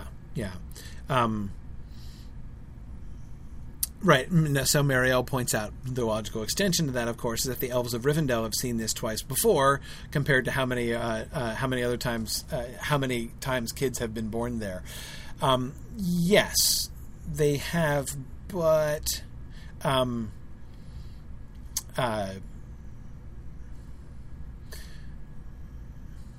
still don't think that they understand. I mean, think of how many. I think it's still the human perspective is so alien to them that they just don't get it. They don't even if they've seen it before, they still don't grok it. So that, I think, is still can be a very legitimate objection that Aragorn has. So, and as I said, I think it's okay for him to be a bit of a twit at the beginning. I mean, so here I am, like last season I was like, hey, let's make Fingolfin a twit, and now I'm like, hey, let's make Aragorn a twit. But again, he's got to be spoiled. He's got to be. As Nick was just saying, here we go again, right? Yeah. No, he's got to be, because he's sheltered. He's living this sheltered life. I mean, I think that's got to be Gilrain's weakness as a parent. Is, sheltering him from harm, right? So she can't let him out all that much. Yeah.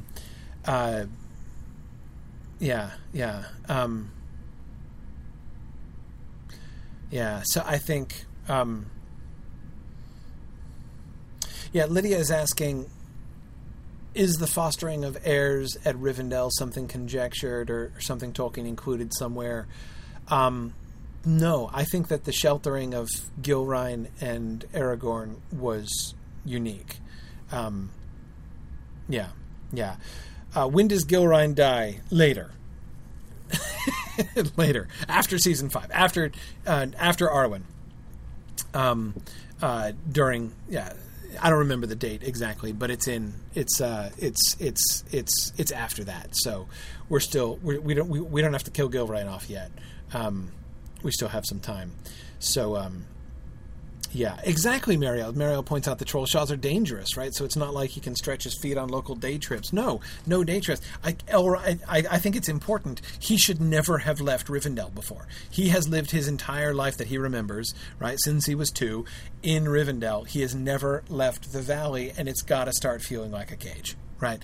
And his mom wants to keep him in the cage because she wants to keep him safe, and she knows it's dangerous, and, so absolutely. That's... Yeah, it's after Thorongil. Yeah, I think so. Yeah, exactly.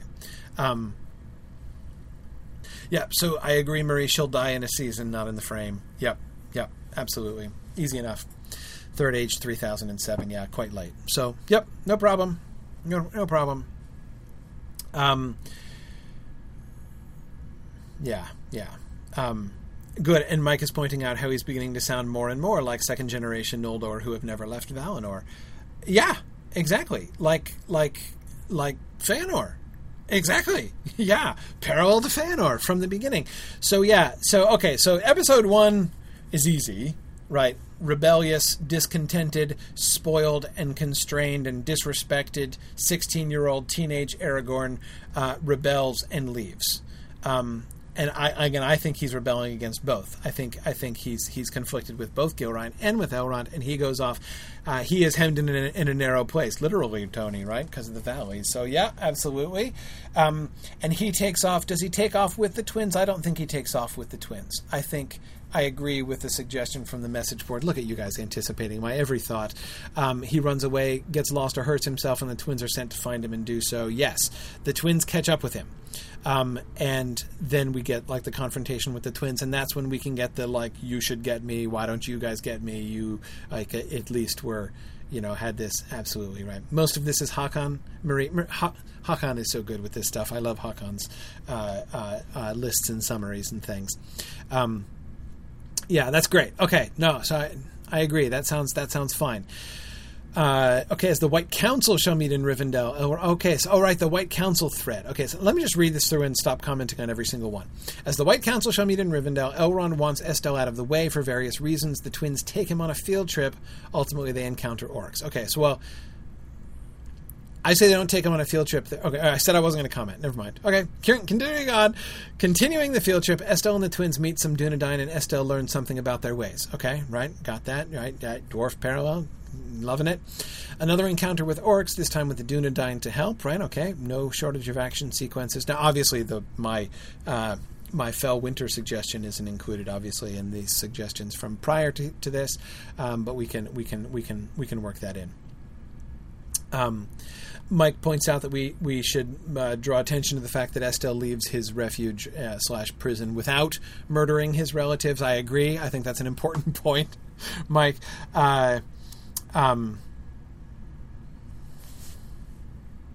Though it does suggest a question, doesn't it? What do we want to do with the kinslaying? I don't necessarily think that we need to make a direct parallel to the kinslaying, without Aragorn actually being guilty of murder, but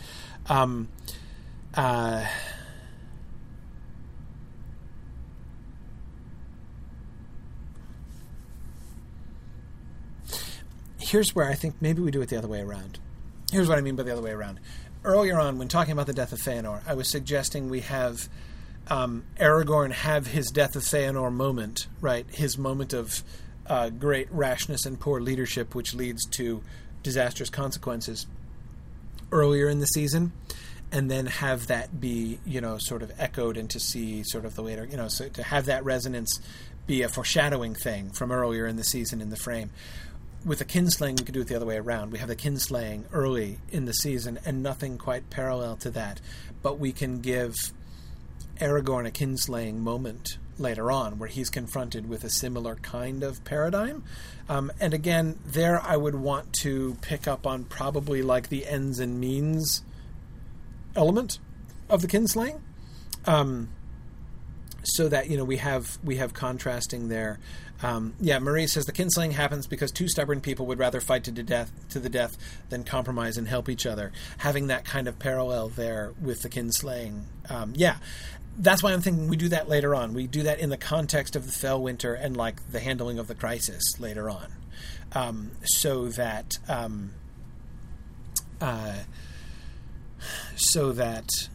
we can see the parallel backwards, right? How the kinslaying, it picks up on the ideas from the kinslaying, and we see Aragorn, in the end, he's going to make the contrasting decision, right? He's not going to go the kinslaying direction. He's gonna go away from it.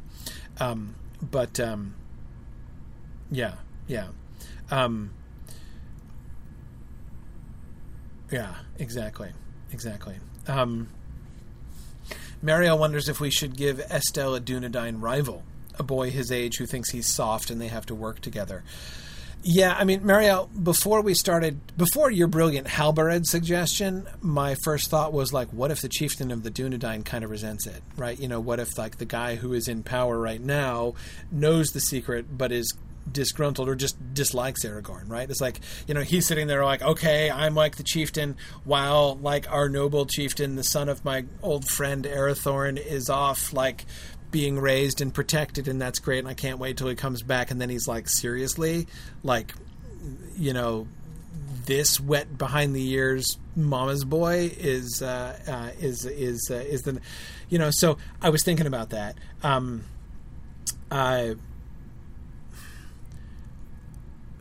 mean, maybe we could do that if we just wanted Halbarad not to be like totally awesome from the beginning. Halbarad could have like a conversion experience and become his supporter. It could be Halbarad's son. Yeah, Phil Boswell suggests it could be Halbarad's son, so that we do have like two contemporaries. If Halbarad was like a contemporary of Arathorn's, right? He was a friend of Arathorn's, maybe younger than Arathorn, but still contemporary with him. Marielle says she'd rather have Halbarad be an example, not a rival. Yeah, I'm even me and my passion for making characters everybody loves into annoying jerks is I'm hesitating from that. What if Halbarad's son dies?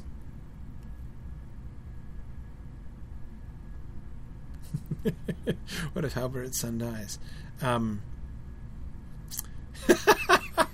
Marie says, and with what I can only take, Marie, to be a tone of incredulity in your question, you draw the line at Halbarad? Well, okay. Right, I'm willing to go as far as Fingolfin, but Halbarad, no.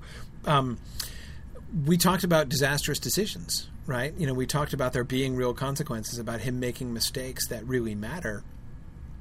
But yeah, so like the idea, exactly as Mike is suggesting, if we got Halbarad grieving for the death of his son still on board with chieftain, now we can see Halbarad now has like a long list of reasons to go rogue, right? To resist Aragorn, and he still doesn't. Like, that makes Halbarad like quadruple awesome, doesn't it?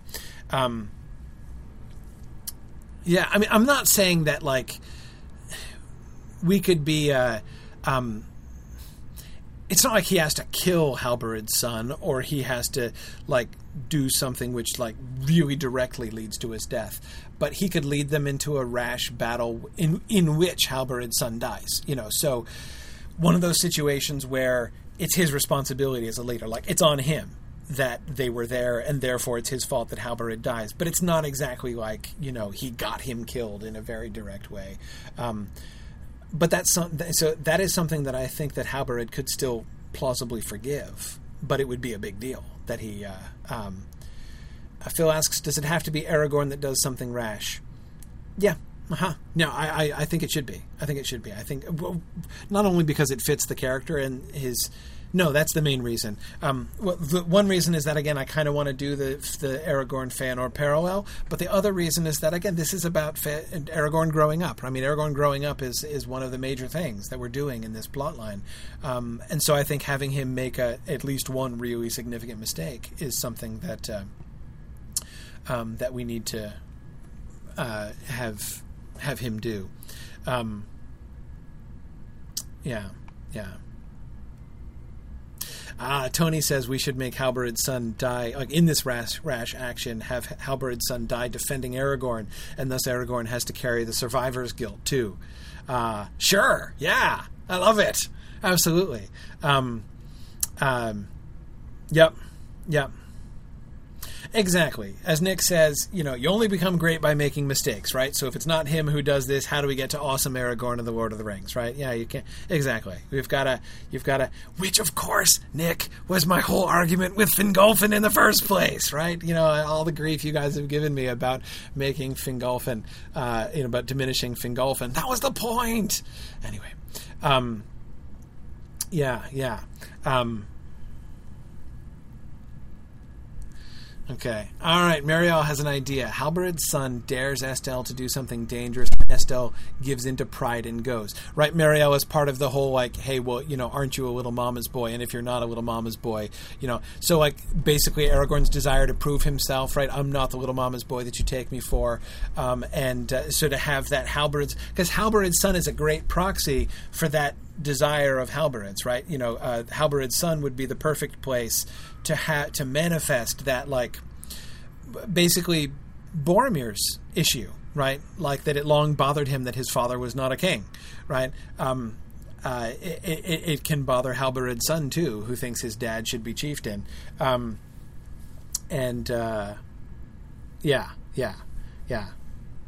Okay, I can see that. And that, it reduces. It reduces the soul. It doesn't make it totally Aragorn's. Not Aragorn. His blood is really on Aragorn's hands, but it is still Aragorn's decision to do it. I mean, I don't know that I would necessarily want Halberid Jr. to be. Directly I dare you to do this, and because then it's really his own fault. I want the responsibility to lie a little bit more with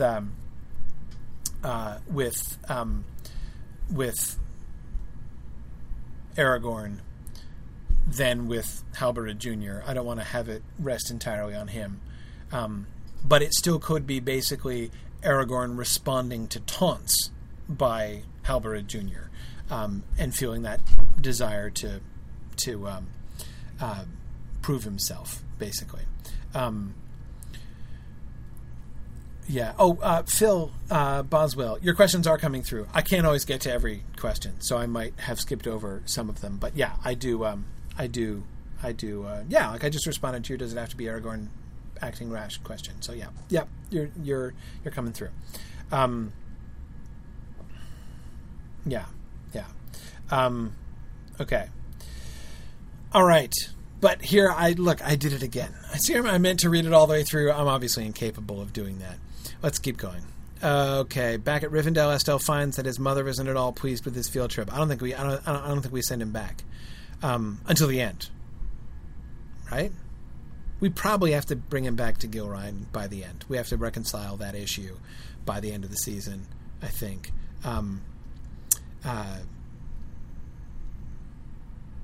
Yeah. I have to think about how that fits into the arc. But anyway, okay. Right.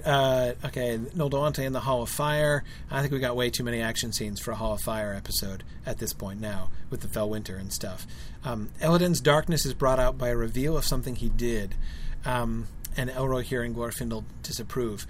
Marie Gilrine is a minor character in this frame. I think she only comes in at the beginning and the end, and then maybe we get meanwhile, back in Rivendell, Gilrine is really worried. I don't think we can do much more other than that. Hang on, Nick. Let me come back to that for a second. Okay. because we're almost there. Let's see. Oh, so the Eladon and Elro here and developing.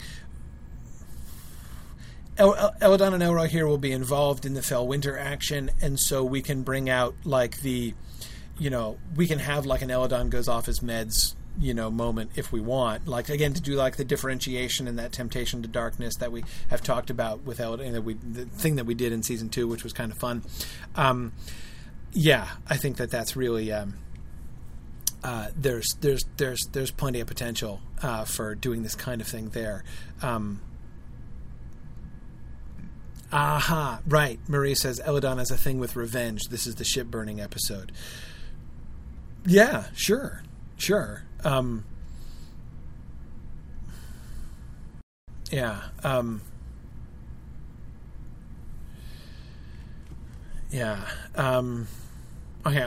Let me keep going here. Okay. And then we have another trip out. Oh, the broken sword. Yeah, okay. So here, Nick, we're getting to the broken sword now. So Nick was saying we need to remember the broken sword moment because we remember Glorfindel's sword being broken. We were going to break Fingolfin's sword in episode 2 during the kinslaying, right? And then have it reforged as Ringil later on.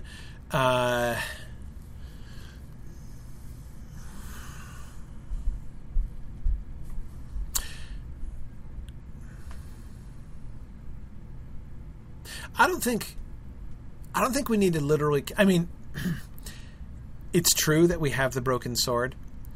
I don't think we need to literally bring in the other broken sword. Here's why I think that. Two reasons why I think that. First of all, I think that we can parallel the concept of the broken sword without having to bring in a literal broken sword in both the frame and in the main story. The other thing is Aragorn. Fingolfin's broken sword is a new thing, right? Aragorn's broken sword is very famous, right? And it's a really important element of his character. It's like a very important established element of his character. There are ways in which the broken sword is already kind of implicit in Aragorn's whole character. I mean, we could even develop it, Nick. I mean, I'm kind of thinking we could even have a little broken sword motif, that kind of comes up around Aragorn.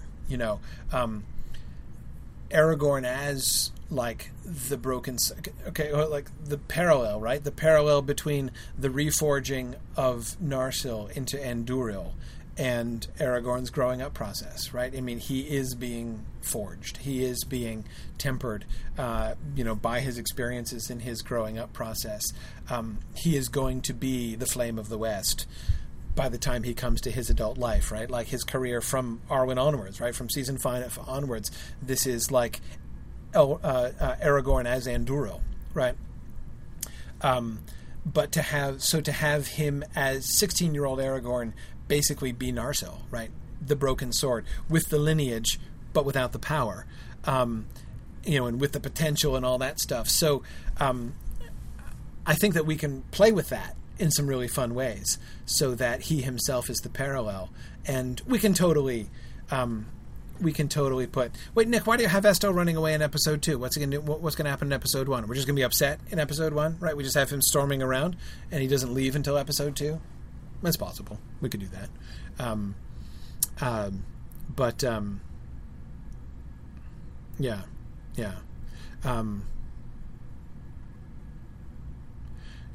Oh, yeah. Oh, sorry. You're referring to what's written here. Yeah. No, I don't. That's actually not even how I was thinking that. I was thinking he leaves in episode 1 and episode 2 is like him running away, right? Like that is, he is in the act of running. He has left and he is like going places, right? So, that's maybe not what was intended, by Hakan and the others who were collaborating on this. That's what was in my mind when I was reading that. Yeah. Okay. All right. Cool. Phil Boswell. I was thinking we could have, maybe some other. Again, like let's make swords breaking, into like at least a sort of a visual motif of this season. Like that would really kind of work. That'd be fun. Yeah, so we should see the sword in episode 1 or episode 2. Sure, yeah, absolutely. Let's see the sword. No problems with that. Okay, sorry. Let's keep going. Okay, so Esto should make another field trip. Maybe the second one should be more adventurous. Oh yeah, well, no, I think we have one trip. Meeting some dwarves. He could meet dwarves, but again, we've got that. See that how the Fellwinter plot gives us action all the way through. So we've got one trip. And so culminating the White Council. So do we just... I like the White Council thing, by the way, and I think it's really fun. The Gandalf and Saruman smoking confrontation is so much fun. We absolutely have to do that sometime or other. If we don't do this in this season, we should do it in the next season. What if we save it? What if we save the White Council for season 4? And Bilbo can be kind of on the fringes of that in his traveling around. I kind of like that. Because we may need some action for Bilbo to have, because if we're going to do the Fellwinter here, yeah. So I say let's save the council plot, because we can get Gandalf, and we don't need an excuse to bring Gandalf in if we've got the Fellwinter going on. So yeah, the Shire is not a very action-packed place. Not other than during the Fellwinter. So if we're going to do the Fellwinter now, we've kind of blown our Shire action wad for the whole rest of the frame, essentially, until the Scouring of the Shire. So yeah, that's kind of it. Wolves, exactly, Nick. Lots of wolves. That's what we got to get used to. And I think it's obviously the wolves that rip apart Halberud Jr. and Aragorn can't save him. I think that's what happens there. Yep. Okay, so I think that should he meet dwarves? I'm not so okay.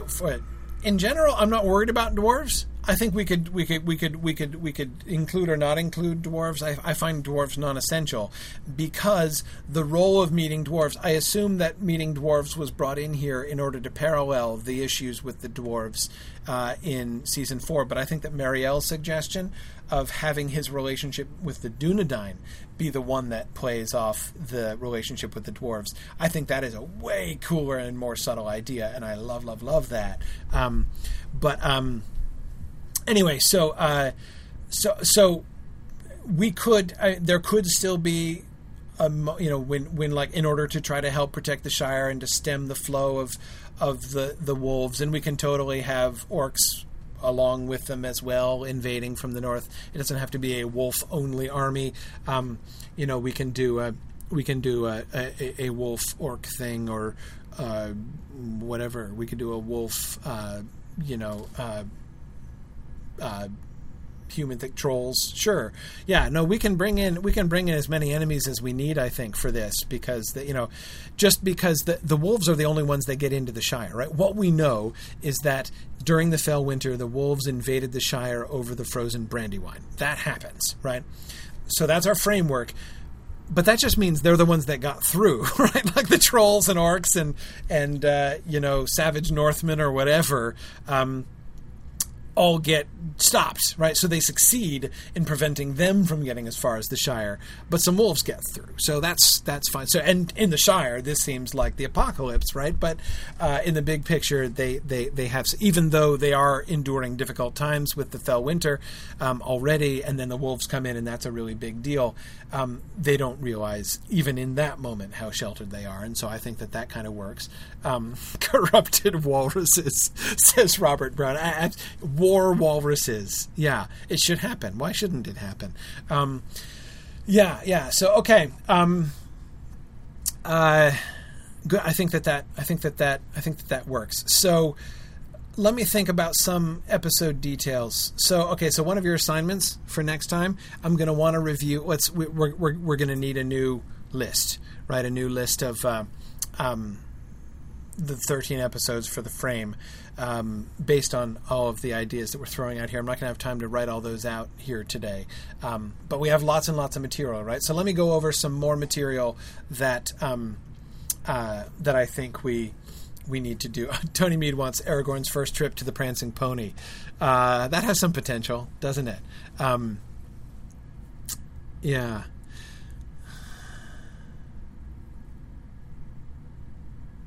How old is Butterbur?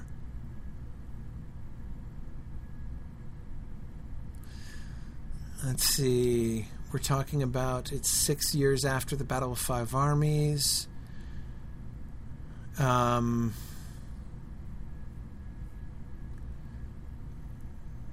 Yeah, it's 60 years before.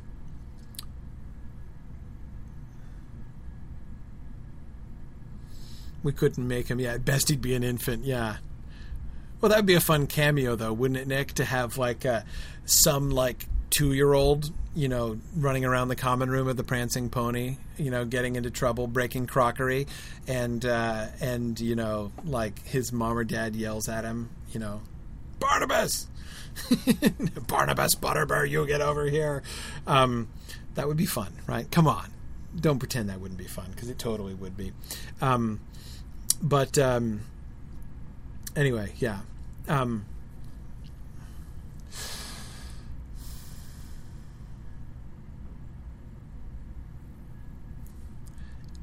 Yes, it would make Butterbur old. That's okay. Do I think that having did I call him Barnabas Butterbur? Sorry, Treason of Isengard. That's his original name, of course. I was just doing Barnabas Butterbur. In fact, I was just like training myself not to say Barlaman on Wednesday. But Tony, I agree. His dad should totally be Barnabas. Obviously, yeah. Yeah, at those ages, it actually could even be his dad who's the kid. Come to think of it, but anyway, yeah, okay.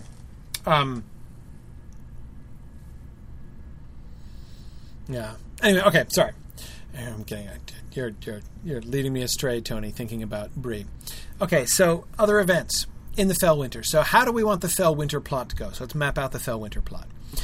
Aragorn leaves. He flees from Rivendell. The twins pursue him and catch up with him. Maybe, as suggested there in episode 2, he gets himself into a fix pretty soon, and the twins have to pull his biscuits out of the fire right away. Maybe we do that. Maybe not. Maybe he thinks that he's still together.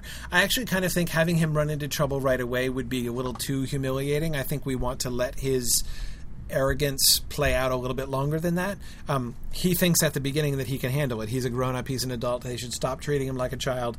He's old enough to handle things. I think his learning that he's not old enough to handle things should be a little gentler than that.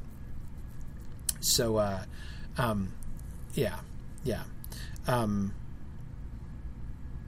Marielle says, why don't they just drag him back?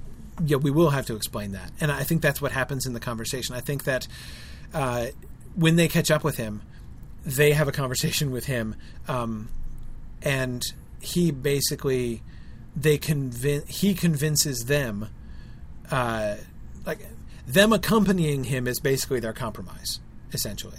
Where, he's like, look, you're going to have to like drag me back kicking and screaming, and I'm going to run away again as soon as I get home. Like, is that what you want? He can't go back. He won't go back. And them feeling like, okay, that's probably not the way it should go. But they can't just leave. He wants them to leave. And Tony was like, go back to Elrond. Tell your dad I'm fine and I don't need any help. They're going to refuse to do that. So the compromise solution will be the two of them stay with him and travel with him. That seems to me to kind of work out. Yeah. Tony says his running away turns out to be partly a good thing because that's how the twins and the Dunedain learn of the danger to the Shire. Yeah, that kind of works, doesn't it, Tony? That kind of seems like a Tolkienian thing, right? It was a bad decision and it had bad consequences, but in the end it turns out to be good to have been, right? Yeah, that works for me. And it may still remain evil, Nick. Of course it does, but nevertheless, like that's and it works. Right. Marie says, so they are Beleg. Yeah, essentially. Yeah, great parallel, right? We establish a little free Turin Beleg parallel there, except without the horrible death. He's not going to kill them later on, so that's good. Right, now Mike was just thinking exactly the same thing. He's like, man, we should save this for Turin. No, we're foreshadowing Turin, Mike. We're foreshadowing Turin. By the way, I'm actually even kind of thinking, I understand Trish's concern about sort of Aragorn ennui, that we don't want to be too Aragorn fixated in our frames. I feel like it's necessary here at the beginning, seasons 1, 3, and 5, but I think we can leave him behind for a while. I don't think we have to come back to Aragorn for a while. We could wait. Turin, I want to come back to Aragorn for Turin. Because Turin is like the human being story. So wrestling with like mortality and the fate of humanity, I think that's got to be Aragorn again. But I think we can stay away from him until we get to Turin.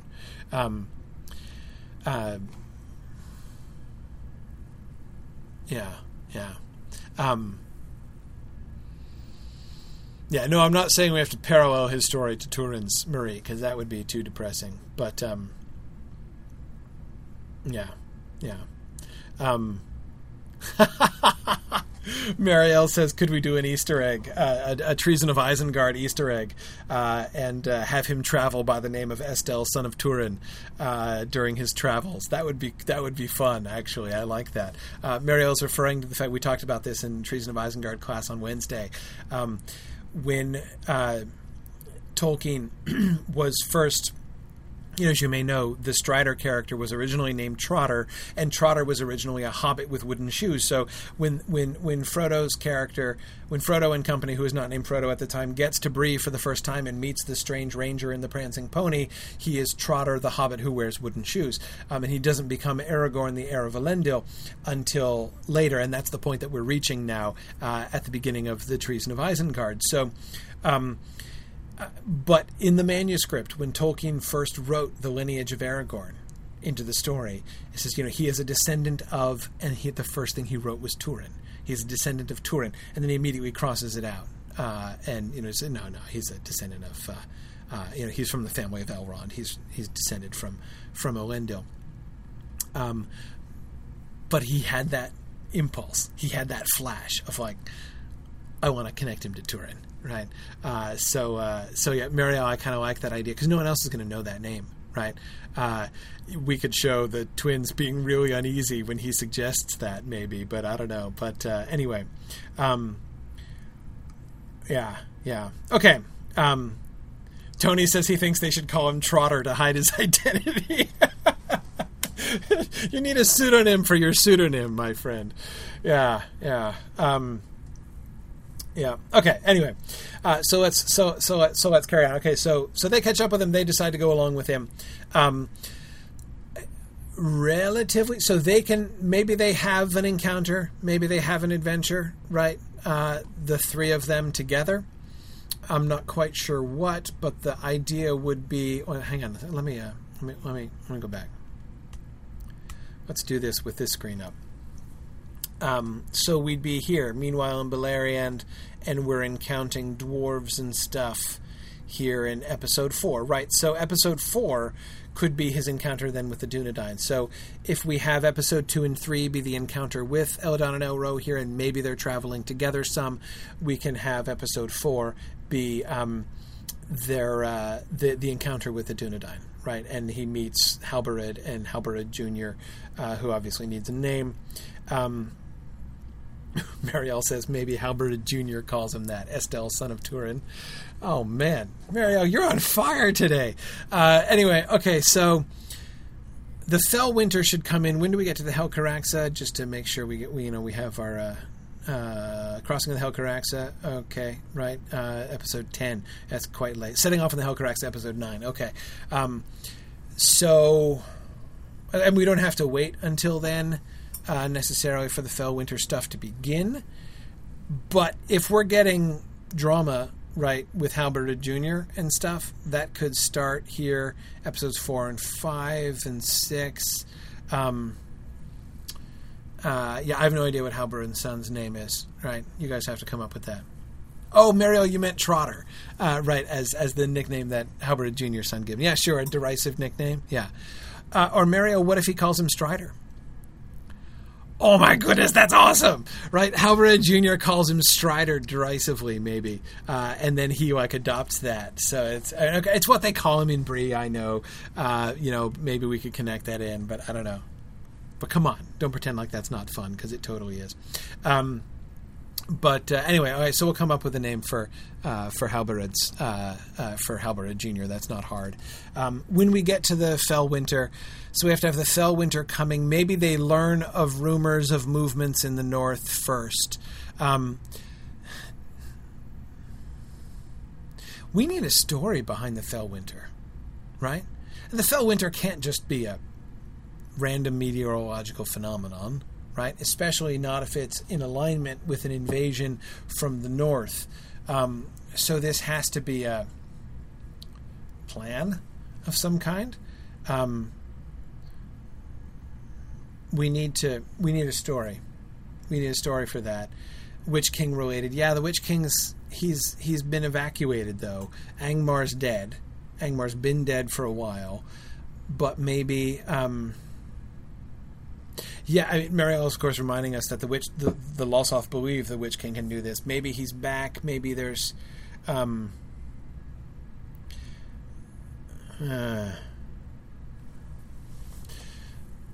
Dol Guldur. So this is a time of unrest in that Sauron has just left Dol Guldur and returned to Mordor.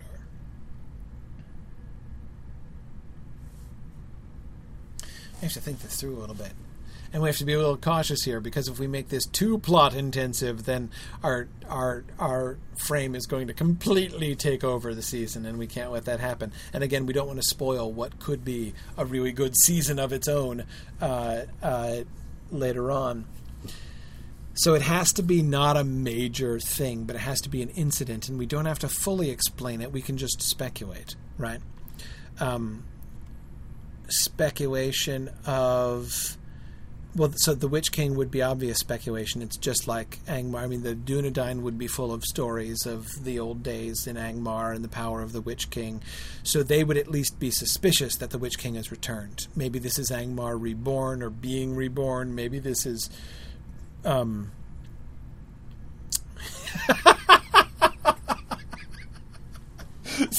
Sorry. Rickle Richards just said, Season 3, The Battle of the Sudden Frame. Oh, man. That is too brilliant, Rickle. That's wonderful. Yeah.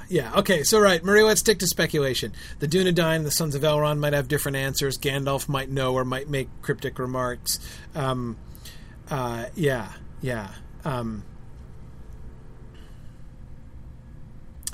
Brianna suggests she'd rather have the weather attract the orcs than some other evil attract the weather.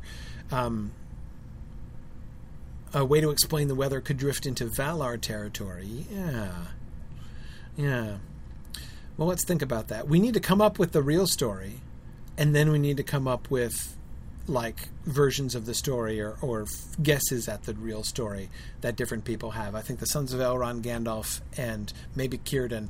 And maybe Círdan knows the real answer. Maybe Olmo tells him the real answer or something, and he has a dream, right?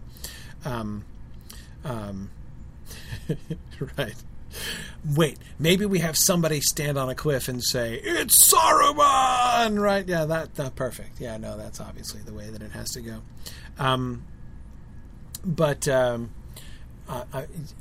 And you know I'm kidding. Right? Yeah, maybe not that. Yeah, maybe not that. Okay, fine. All right, we are out of time, and I should stop here. But anyway, okay. But I think we're good. Then we get to the, we need to have... Well, we didn't finish all this stuff. Anyway, this is enough for you guys to work with, right? Give me an outline. So you guys on the discussion boards, give me an outline, work this stuff into an outline, a 13-stage outline, and we'll start by going over that next time. That'll be a great way to begin our next session, and this should be a lot of fun. Also, the subject of our next session is creative challenges. So you remember back at the beginning of Season 2, we did some sort of overview discussion of, like, how are we going to handle the elves? Like, are we going to make the elves look different? Are we going to cast them as different races? Are we going to, how are we going to make their cultures be? What's the cultural difference between the Vanyar and the Noldor? Like, all those things were sort of the bigger conceptual issues that we were talking about at the beginning of Season 2. We've answered, of course, a bunch of those questions, so we have fewer of that kind of really huge question to answer here at the here in season 3. However, we still do have some things that we need to figure out. So here are my main issues that I want to think through during the episode next time. First, we need to think about. I want to come back to the Menegroth situation. I want to answer the questions. Why do we need Menegroth again? Exactly. Why do the elves want to live in a cave? And why do they need the help of the dwarves? I'm not saying I want to change any of those things. I'm just saying I want answers to those questions that make sense, that are compelling, and fit with the story that we're telling. I don't want that to be, because it seems to me there's a risk of that being kind of weak when we get there. So, like, what's the point of Menegroth, and why do they need the dwarves' help in making it? That's one challenging question that I have for that. Another one, the Helcaraxa. What do we do in the Helcaraxa? I mean, yes, we can make it, like, obviously exposure to the elements. It's very cold, right? And it's very slippery, and there's grinding ice, right? So, like, people can fall off and get drowned or crushed by ice and things. So it's very challenging to walk across, and it's easy to die, and you could die by exposure to the elements. Is that it? Is there any other danger? Do we have monsters? Does Morgoth attack? Do we have a fight on the snow? Are there other things involved? How do we... Is it... Because, of course, like, dying of exposure is not the most exciting thing to depict on film. And we can do that. But do we want to... how do we want to do the dangers of the Helcaraxa? That's so my general question. What do you guys think about that? My third and biggest question, or sort of challenge, that I want to deal with is the bad guy plot. What's Angband like? What are Angband politics like? I mentioned it earlier in this episode, or in this session, but I want to come back to it and talk about it much more next time. What is Morgoth's relationship with the? We've been doing the Gothmog Sauron thing. We'll keep doing the Gothmog Sauron thing. How exactly does Morgoth fit into the Sauron Gothmog equation? What are things like in Angband?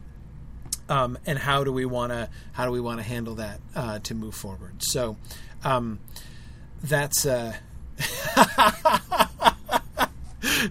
Robert says, is it only the ice that's dangerous? Right, echoing, of course, Pippin's question to Merry on the eaves of the Old Forest. Is it only the trees that are dangerous? Awesome, Robert. Very, very well done. Bye. You guys are doing great today. I have loved your comments so much. That is fantastic. You win a ribbon for that one, Robert.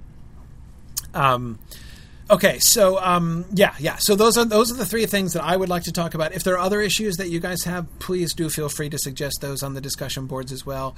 That would be awesome. So we'll talk about the new outline for the frame, and then we'll talk about those challenges, and then in the episode after that, or in the session after that, rather, we will be ready to talk about. To talk about episode 1, to start going on things.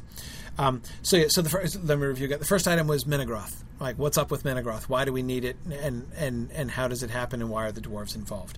That is, apart from the fact that it's in the text, like, I know that's why we need it. But why do Thingol and Melian need it? Why do we build Menegroth? 2, what's the and what I'm alluding to there in part is the fact that it's kind of. It's sort of counterintuitive to most people that the elves live underground, right? Like, why do they move into a cave? Why do they move into a cave? Okay, so why do they move into a cave? What's up with the cave? 2, what's up on the Helcaraxa? And 3, the Angband situation. So, okay. Thanks, everybody. That's what we're going to talk about next time, plus any other suggestions that you have, and maybe we can revisit some other things as well. I think we'll have plenty of time for next time. So thanks, everybody, for joining me, and we'll be back in 2 weeks for another session of the Silmarillion Film Project. Thanks for listening, and Godspeed.